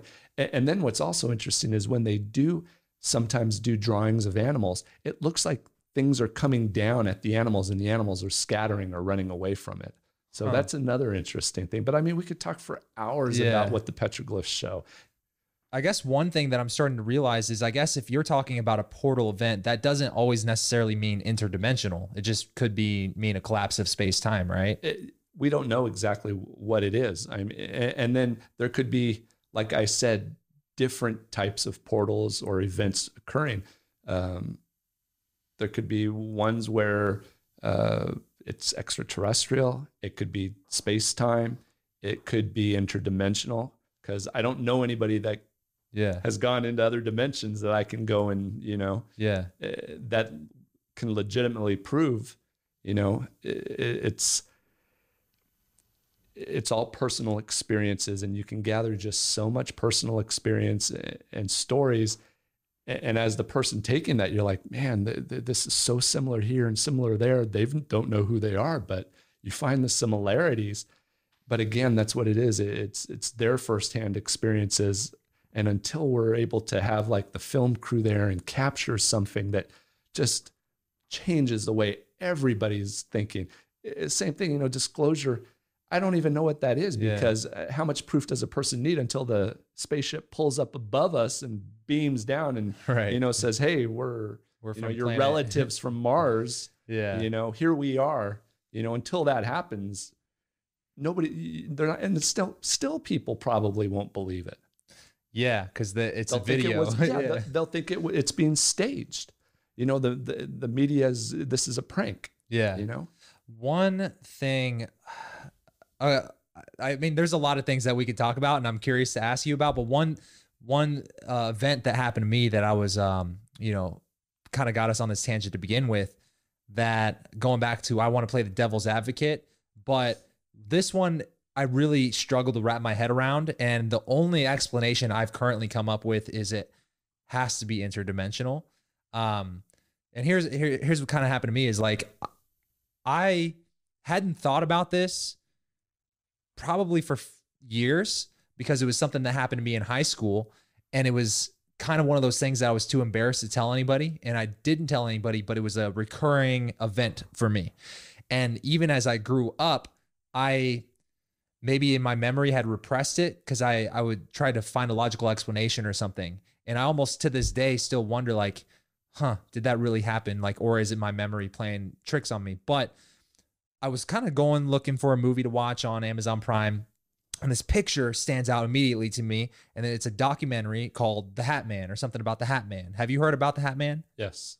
Okay, very interesting. My first book is called Dark Shadows and Catastrophe for a reason. Oh my goodness. Well, I'm going to tell you my experience with the Hat Man. So I moved to a house at the Lake of the Ozarks with my parents. And I'm getting goosebumps talking about this, right? When I saw the documentary, it gave me goosebumps, and I turned it on. And in the first 5 minutes, I had to turn it off because it was so true to what I experienced, to where someone who hadn't experienced it probably sees this and goes, this is bullshit. You know what I'm saying? Right. But when I was, all right, so I moved to this house of Lake of the Ozarks, and this house, you know, cause it's like very like woody area, right? There's a lot of trees, and our house was built on like a steep hill, and it goes down to the dock by the water, meaning that my bedroom, which even though it's in the basement, is like 20 feet off the ground, you know? And so when we went there to visit at first, my family loved the house so much. It was like, oh my God, this is a perfect house. So we got this stock. And I'm thinking to myself, isn't this how horror movies start? Like everybody's so happy. And then we move in and shit goes crazy, right?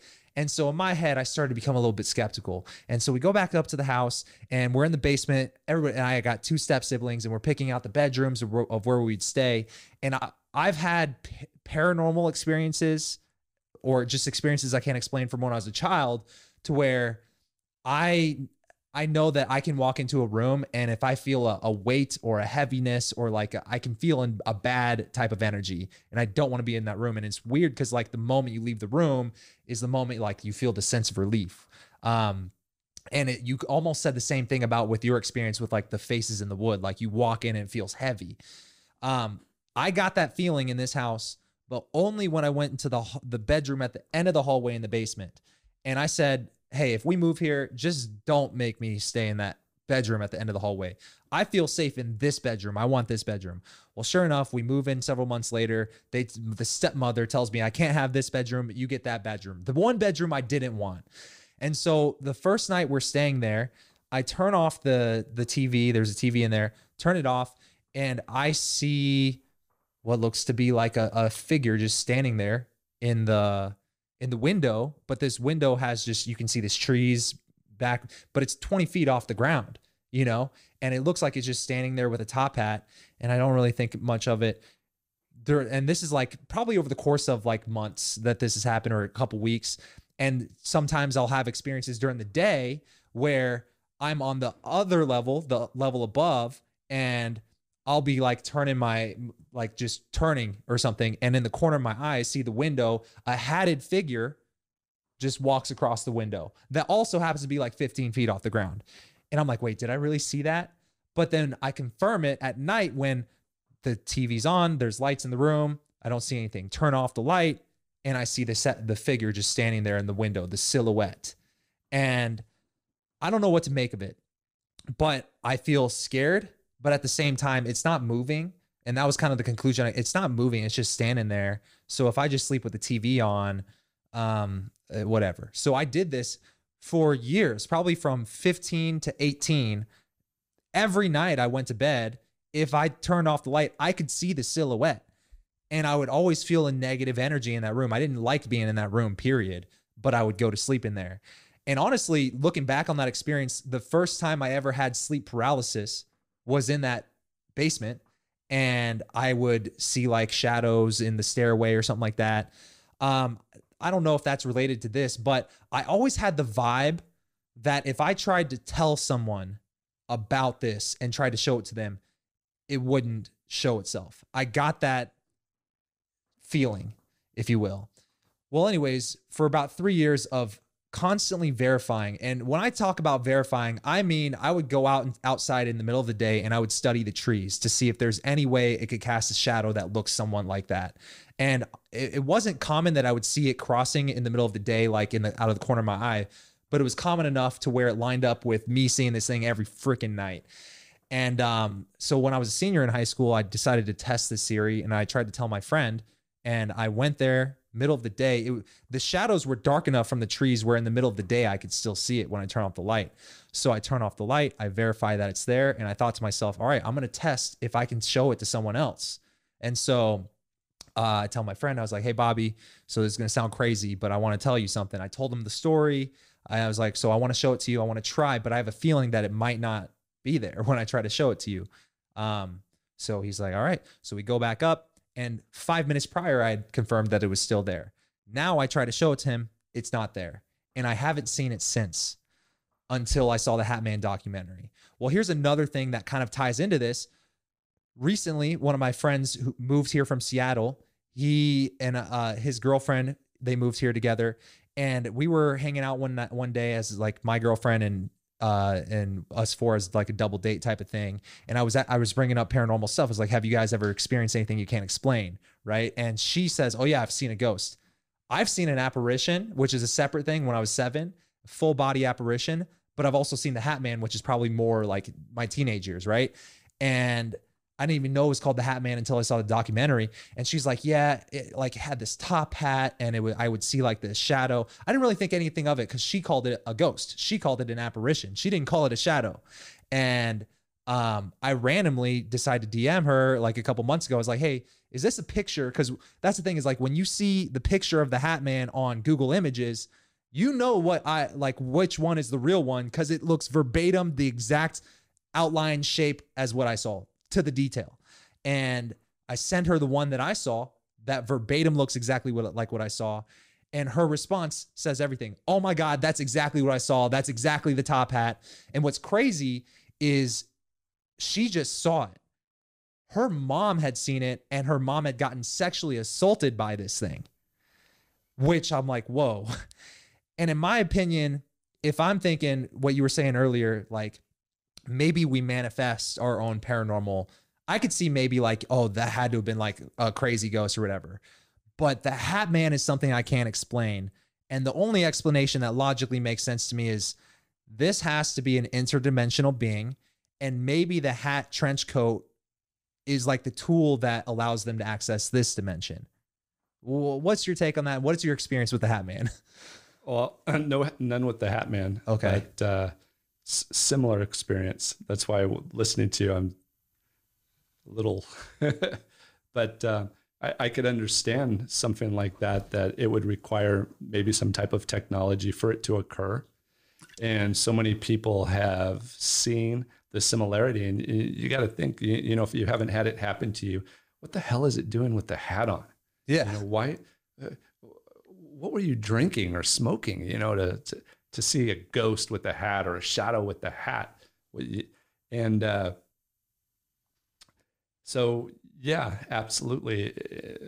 And remember, when we're talking about paranormal, there's got to be multiple different things that occur or take place. The universe has been around for too long, and we're here for just not even a blink of an eye when you think about it. So we're absolutely not aware of everything or everyone or every place.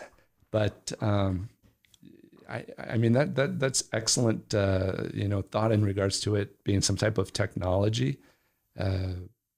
to be able to cross over or bend whatever or step through, however, whatever way it takes place. I had a similar, and I think it's just due to the fact that I had a near-death experience, that I was more open to it. It started when I was 4 years old, and we had moved into a house in La Habra, California. There was the moment we walked into this house, my parents loved this house. It was on a hillside. The whole area used to be Native American lands. That there were many different bands of Native Americans that lived in the area. And I mean, as a 4-year-old, that I had, that doesn't come into thought and all that. And I'm pretty perceptive at the age of 4, and very good memory. And like I said, it's just due to the fact of what happened to me. I remember so much of everything in life. But at the age of 4, I started having paralysis, and I had a shadow figure in my room. And it was never a full body. It was always missing the feet. And years ago, when I lived in California, I started writing a book, and it was going to be nonfiction about my experience, and I had named it The Evil Pan.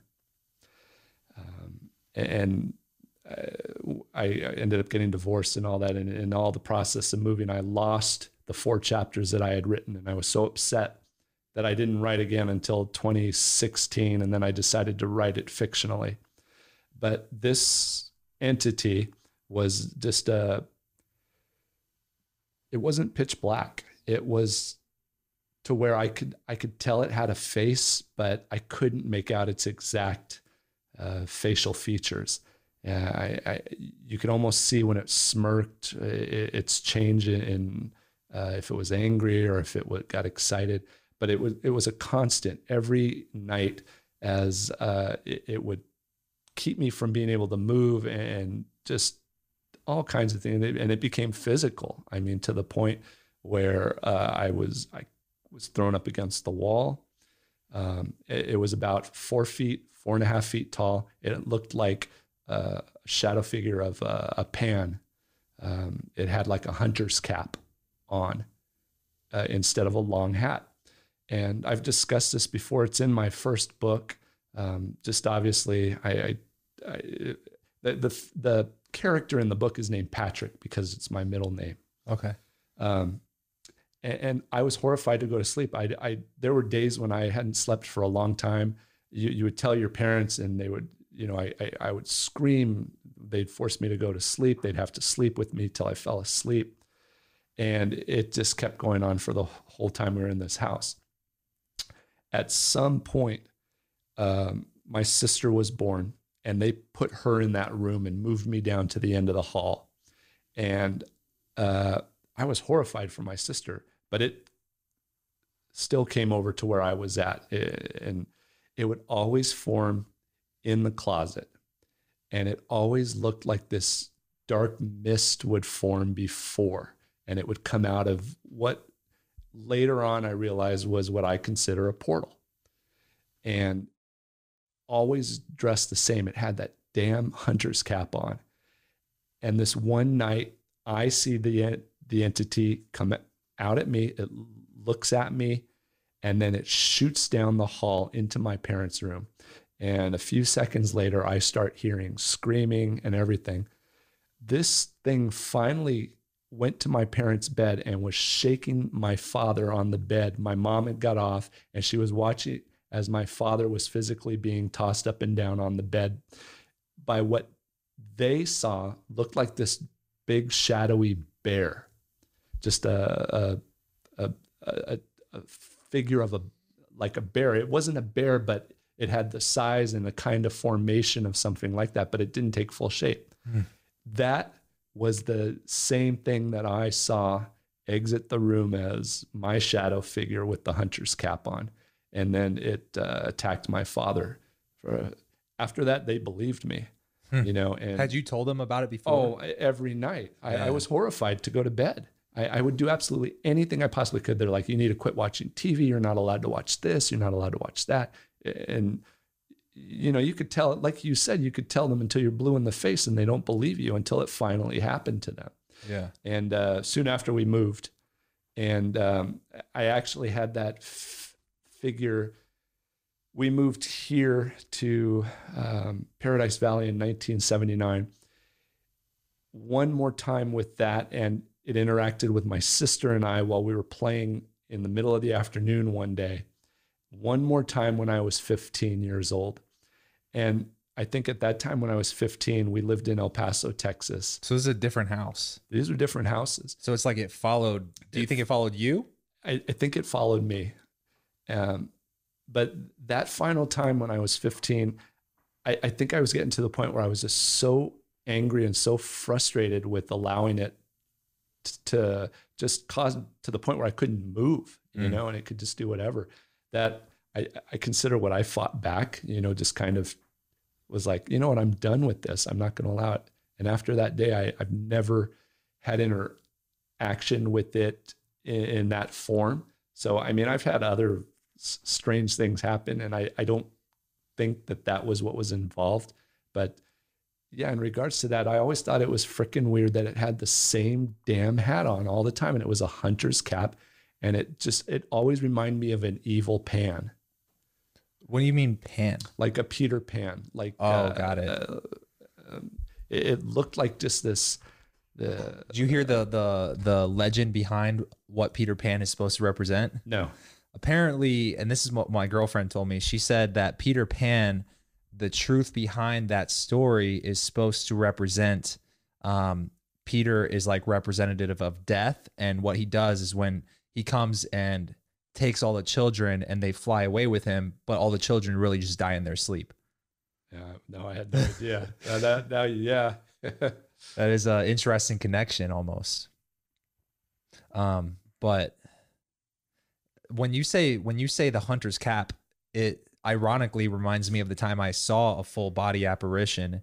And I think almost for content purposes, I would like to go back to this place and do a paranormal investigation if I would be able to. But I'd be curious to know the history of this, and I'll just kind of give you the cliff notes. But basically, when I was 7, I had a lot of paranormal experiences when I was a kid. I'll be honest. I don't know why, but it's like when I was in first grade, I was like, what are you, like 6 years old in first grade? Well, we had a bunch of children's books in this Christian school I went to, and it was an old building, but like, you know, every classroom has like a bunch of children's books. For some reason, I'm a 6-year-old kid, and I pick out a book out of all the children's books, and it happens to be a book about paranormal investigating and like ghosts. Why is that in a first grade classroom to begin with? Right. And so I'm reading this thing, and it's scaring me. I'm reading stories about like seeing like someone sitting in your back seat, and as you're looking in the rear view mirror, and then you look back and there's nobody there. There was a chapter in this book where it talked about like, hey, if you are if you're walking down the street at night and you see a ghost on the other side of the street, or walking on the street, cross to the other side, but also for protection, keep a piece of bread crust in your left pocket. Like weird things like that I remember. And I don't know, maybe that was like the catalyst to me seeing stuff, because when I was 7, around 7, one, I still can't explain this one. I was at church. I was playing Joseph in a nativity scene. We were outside. They built a little steeple out of like wood like this. And I'm sitting in the back corner like of this steeple. The entire congregation is in front of me, and everybody has glow sticks because it's at night. I've never seen a glow stick before, so I'm a kid. And so I see this little kid who's playing one of the wise men. He's chewing on the glow stick. And I'm like, oh, I want to chew on a glow stick. It looks like something I want to chew on, like it's green and it's glowy or whatever. I stick the glow stick in my mouth. The moment it touches my mouth, I hear a voice. Keep in mind, I'm in the back corner and everybody's in front of me. Whisper right behind my neck, and it says, "There's poison in that." Wow. And I'm like, and so I tell my dad after the congregation, and I tell the pastor. I go up to the pastor. I was like, "Hey, is there poison in this?" He goes, "Yeah, don't put that in your mouth." And I'm like, "Well, here's what happened to me." and here's how I know there's poison in it. And my dad walks up and he goes, his name is Jim. He goes, your son says he heard the voice of God outside. And I was like, bro, like, that's not what happened. Like, it wasn't God. There was something that told me there was poison in this because I put it in my mouth. So that was the first thing. Around the same age, I'm staying at this daycare. This is Leavenworth, Kansas. So all the buildings in Leavenworth are really old. And there's this big mansion that's still a child's daycare to this day. But because it was such an old house, like the folklore as a kid who would go there, everybody would talk about how back in the day, this used to be a hotel before it was a daycare. And in the hotel, apparently 9 people were murdered one night. And they always talk about like, yeah, there was a guy who was here hunting and apparently he was chopped up with an axe and his body parts were thrown out back. And who knows if this is all even true, because I don't know how to verify it. And I've tried to do Google searches and I can't find anything. But they would do Friday night lock-ins once a month, where on Friday night they would let the counselors or the women who work there as like the daycare people stay, and then all the kids would stay, and it would be a lock-in. And then throughout the night they'd have different activities and stuff. This is my first ever one of the lock-ins, and I'm like 7, and they did this thing called a ghost hunt, where the counselors would dress up like ghosts, put sheets over their head, and they would hide upstairs. And then the kids would go around with flashlights looking for everybody, right? Well, on this night, they were prepping for the ghost hunt, and we were watching an episode of Goosebumps on one of those old TVs that came out, rolled out on the tray, and it was a big box TV, and it had a strap over the top. You kind of know what I'm talking about? Sure. And a VCR, and there's an episode of Goosebumps playing. Well, anyways, it's storming outside. And I remember it storming because lightning strikes. It's so loud. And right when lightning strikes, and it must have hit strike really, really close, because right when it strikes, the episode goes to the white noise, right? And then the main lady comes up. She's trying to fix the VCR. And I vividly remember she's like pulling tape out of the VCR. Like, it is screwed. We are not finishing this video. And she's out of frustration. She goes, all right, everybody just go upstairs and start the ghost hunt, right? And I'm like too afraid to go upstairs because I'm 7 and this is my first time there. And all the kids there, they're like, you know, a lot of them are older than me. They're like 10, 11, 12. So they run upstairs. They're all excited. All the counselors are upstairs. I'm the last kid who's downstairs. And the only other person who's downstairs with me is Miss Joan, who was vigorously pulling tape out of this fucking VCR tape or whatever, VHS tape. And the way it's lined up, it's kind of similar to what your original story with the wood. There's a stairwell that goes up, and then there's a little landing, and then it turns and goes up again to the second floor. And right at the bottom of the stairwell is the doorway, and it's like a double door that swings open, like kind of like this. And I'm standing in the doorway. I can look in here, and it's like the main room where the TV is. And if I look this way, it's the stairwell going up. Well, I'm the last kid there, and there's Miss Joan in here. So I'm looking at Miss Joan, and I'm about to go upstairs where everybody else is. And on that little landing between the flights, I see a full body apparition, which is somewhat translucent, but it's white. And it's a person wearing a hunter's cap. And it's what I assumed was the hunter that got chopped up and thrown behind the building, right? And when I think hunter's cap, it was almost like a raccoon cap, like a Davy Crockett type of hat that David Crockett would wear. And I look, and he's like, he turns, like if I'm looking up and then it turns and goes up, he turns, squares up fully to me, makes eye contact with me, and just stands there and stares at me, standing at the top of the stairs. And so because of the way the layout, I don't have to move to talk to Miss Jones. So I'm like right here, and I'm making eye contact with it. And I lean, I go, Miss Jones, there's a ghost upstairs. And she's like, no, duh, there's a ghost hunt going on. And so she goes, whatever, just go upstairs. And I look back and it's gone. So that was like around the same time as like I heard the voice, but then I didn't have another paranormal experience until the Hat Man when I was in high school. But yeah, that's kind of what I thought about when you said like hunter's cap or like something like that.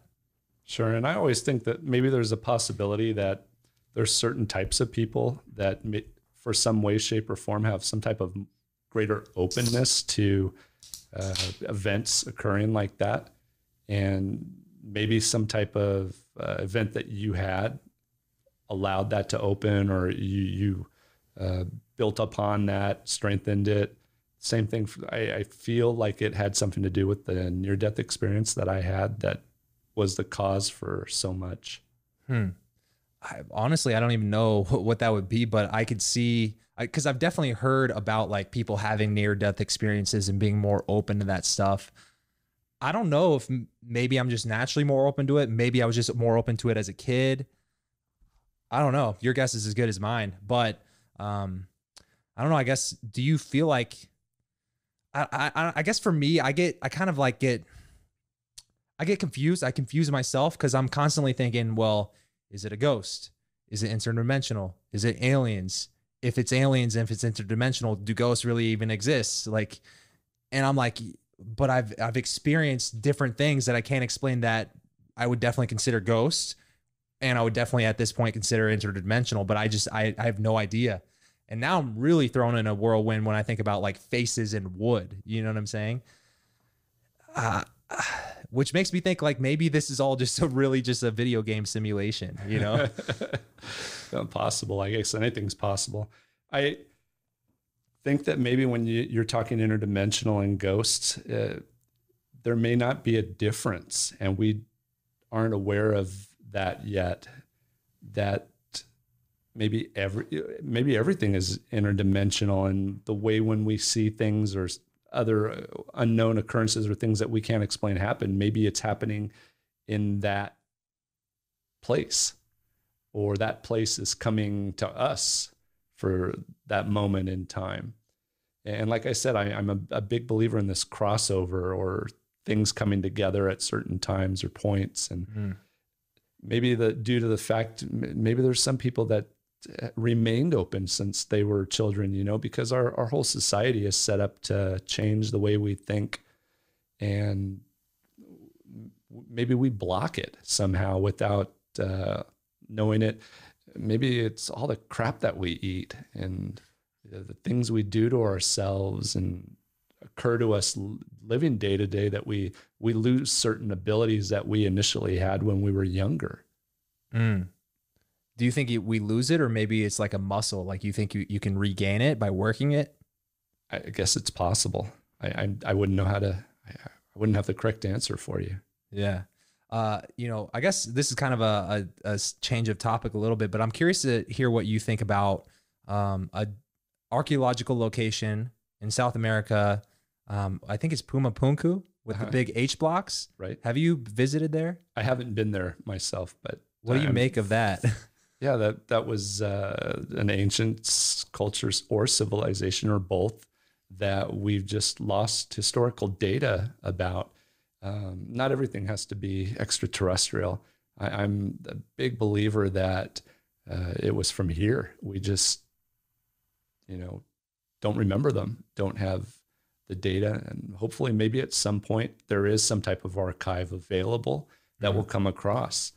And it has to be. It's just that the geography has changed so much.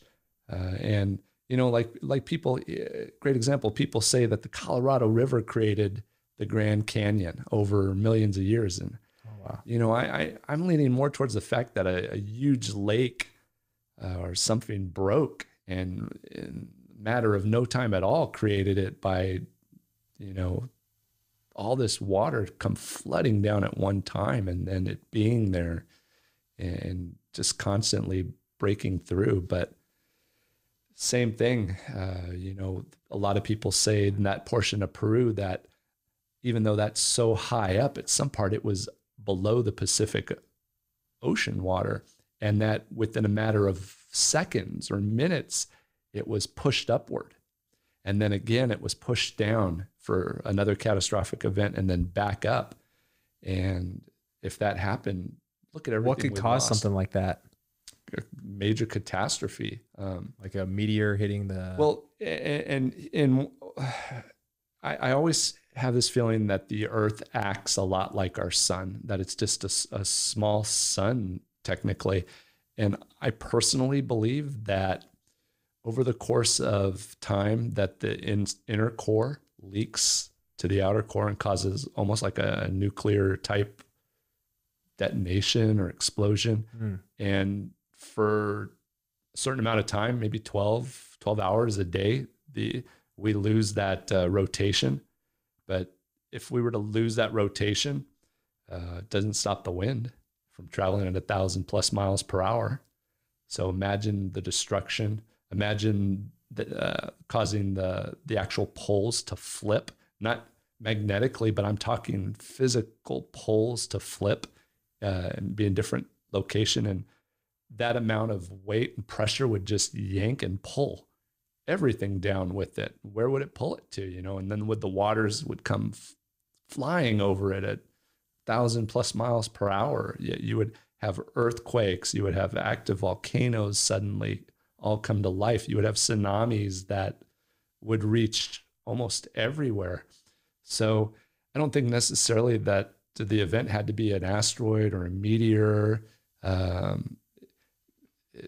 I think it had something to do with the planet itself, some type of change that occurs every so often. And at that point, I think that the only people that survive are who are below ground. And I always tell people, if Adam survived, he was probably like the custodian of the school or something. He wasn't, this incredible scientist. So all that technology and everything was lost, and it took thousands of years to build it again. You know, do you think that there's a possibility that there was probably a more advanced human civilization that was wiped out way longer ago than we can even conceive, like hundreds of thousands of years ago? Yes. Interesting. And is that just from examples like Pumapunku or what's some of the other major ones? Göbekli Tepe. Yeah, well, look at that. I mean, it almost seems like they were trying to measure or monitor something in the skies, and it kept moving or changing for some reason. So they would have to create another one next to it to continue monitoring. And we were moving erratically so much to the point where they had to keep building these structures to keep up with it. And at some point they buried them because whatever they were monitoring, suddenly they knew, it's coming. Yeah. So let's save this for whoever's going to survive, if anyone is going to survive. And think about it. If something like that were to occur, I mean, it would wipe out almost everybody. There would be so few people, and the earth would take hundreds, maybe thousands of years for it to get back to normalcy. So you would have people living underground for a very long time. And now we have all this folklore and mythology about us being in hell or in Hades, and at some point coming up into the new world, and starting over again. The Native Americans, some are in the fourth, some are in the fifth world. One was destroyed by fire, another by water, So if you look at the way that the stories are structured and you're like, you know what, maybe this isn't trying to tell some type of story. Maybe this crap actually happened exactly the way it's being told. It's food for thought. Yeah. One thing that I realized recently is, like, if there had hypothetically been super advanced civilizations like Atlanteans or something like that had such technology where they could build these big structures back in the day, way before we could even conceive it being built, wouldn't they have satellites or something in orbit like we do if they were hypothetically more advanced than we currently are? And if so, where are those ancient satellites rotating around the Earth? Yeah. Have you ever thought about that? Sure. And why are they not still out there and we're just not told about it? Or what if they're, some people say there's these huge glass structures on the moon that we're not being told about. Really? So think about moon glass would be stronger than any metal that we know of right now. So maybe it is out there and we're just not told about it. Or it happened so long ago. What would happen to our satellites over 1 million years? They would leave orbit or lose. The gravity of the Earth would pull them in, and what would they do? They would crash or be burned up in the atmosphere. So why aren't these, Yeah, I agree. Absolutely. They had to have had stuff, and it's out there. We just haven't found it. Or the possibility of it. Yeah. That potential is absolute. Yeah. One thing, and I guess, I'm curious, is like, I've found that the deeper I go into the rabbit hole and the more I contemplate the possibilities of what things could possibly be, I feel like I start to become almost like, I don't know how to describe it. Like you almost lose motivation for the day-to-day stuff because you're like, well, what does it matter in the grand scheme of things, Have you ever suffered with anything like that? Every day. Okay. Every day. I realize that you can't look at everything, and no matter how hard you try to take it all in, I've had to narrow it down, and I want to be able to provide physical data that can at least show that some things are taking place. Maybe this is the reason for them. So in the last few years, I've gotten or used more technology just due to the fact that when I watch television and I start seeing all these paranormal shows, it always seems it's the same thing, and nobody's able to capture that proof that, damn it, this is it. This is for real. And now it's gotten to a point where it's just part of this culture where everybody's running around, with devices that they don't really know what they're collecting, and what are they going to do with that information once they have it? And it doesn't seem like anything's being done. So I could tell you all my personal stories, and I can collect so many firsthand stories from other people. But like I'd said earlier, in the end, it's just stories unless we have proof behind it. And for me, I absolutely am always willing and open to look at both sides, go down both roads. A lot of people have trouble with me in that regards, but if I'm not willing to look past what we know today, how are we ever going to move forward and see if there is something other than what we currently are aware of? And a whole part of that is just trying to find the right technology to collect that data. And for some of this, I don't even think it's been invented yet. So we're limited right now with the knowledge that we know based upon what we know now. And maybe all that paranormal just doesn't operate in that realm. And all these people that always tell you, oh, I sense this and feel that, maybe they really do. They're on to something. And we need to start asking ourselves, how can we collect the data that is being represented in their mind? And how can we turn that into being able to not just collect data, but how about now interact with the anomaly or the atypical behavior occurring?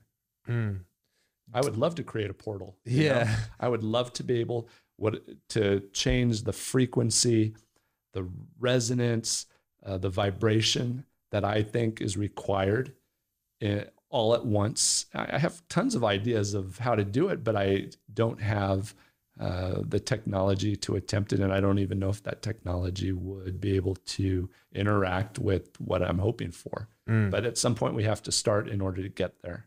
Do you think, because I always hear, speaking of like technology, you always hear the stories of like, maybe some guy has a scientific invention or a breakthrough, like the guy who apparently had an engine that ran on water rather than gasoline, and then he gets mysteriously murked by potentially the government.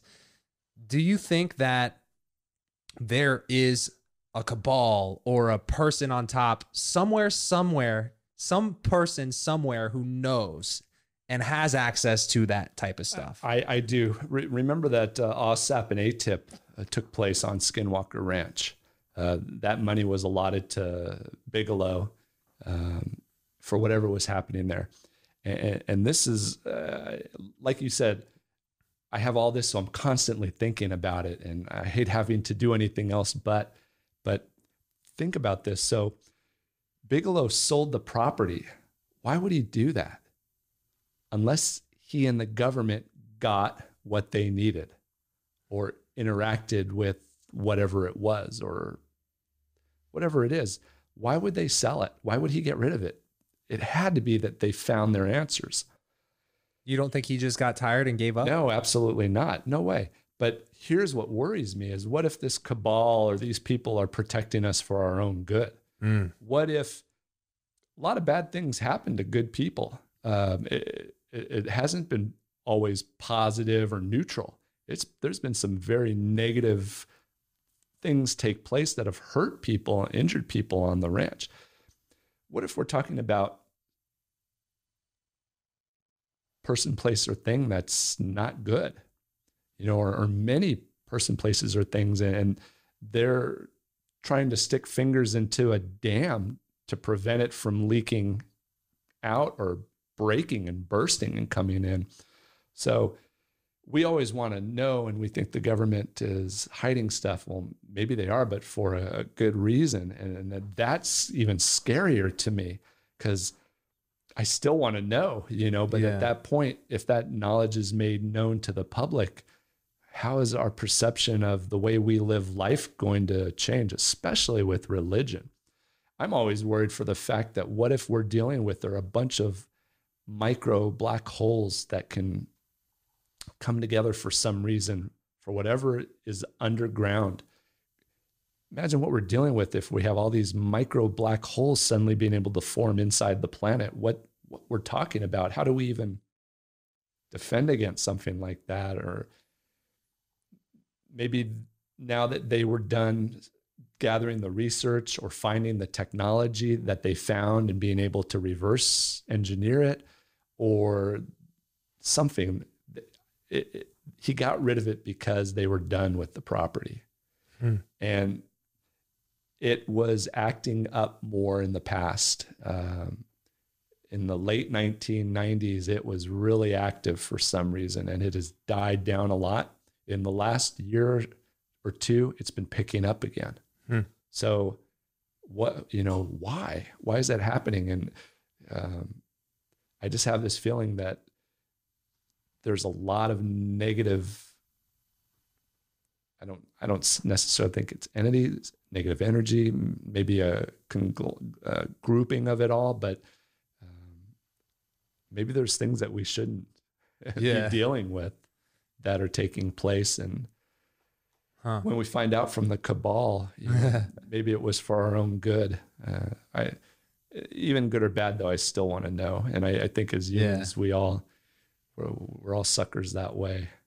Yeah.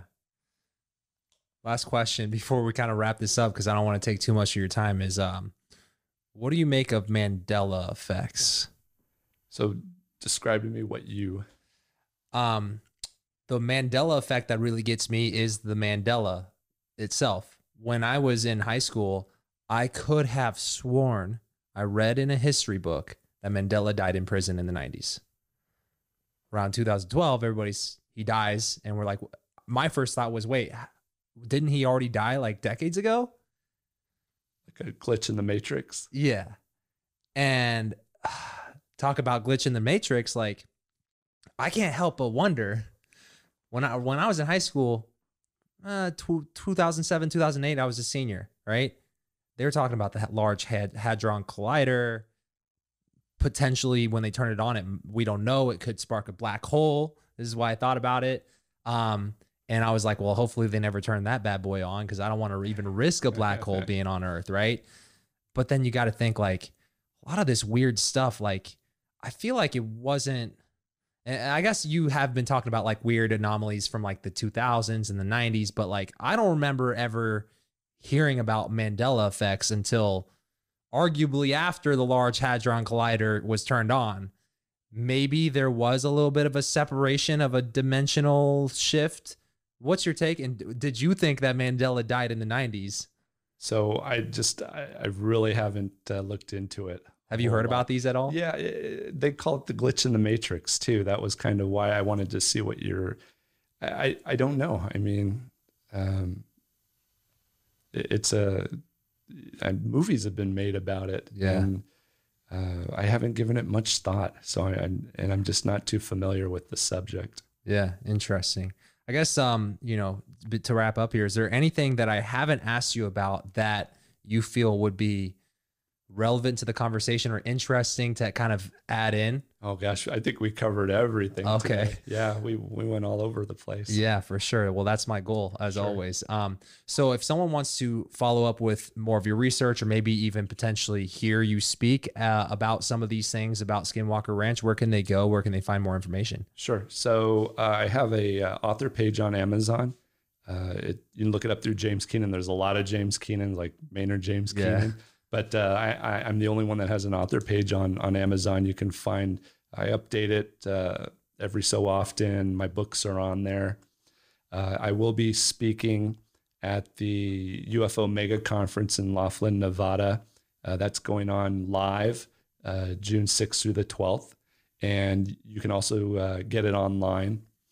And I'll be speaking on Wednesday. Also, Dwayne Ollinger from Blind Frog Ranch will be speaking after me, and there'll be two other speakers that are from two other locations that have similar events occurring that day. So you can do that, and then just kind of keep a lookout is all I can say for some shows coming out soon. I might pop up on an episode or two here and there. Okay. On a couple of different channels. What channels? I can't even... I can't even say that. So we'll just right keep now, our eyes peeled. Yeah, they haven't come out yet or so. Okay. But again, a great thing. Season 2 of Secret of Skinwalker Ranch is coming out May 4th. So, hint, hint. Yeah. Okay. Keep an eye out. And a few other shows coming up. But yeah, I'll try to update that on Amazon for everybody or on my Facebook page. I have one under James Keenan and then also one under Dark Shadows and Catastrophe. Okay, perfect. And if there's any links or anything, I can go ahead and add those to the description. So just email them to me and we'll include those below the video. But thank you so much for coming on. This was a pleasure getting to speak with you and pick your brain on some of this stuff. Absolutely. Yeah, Thank cool. you. All right, guys, peace out.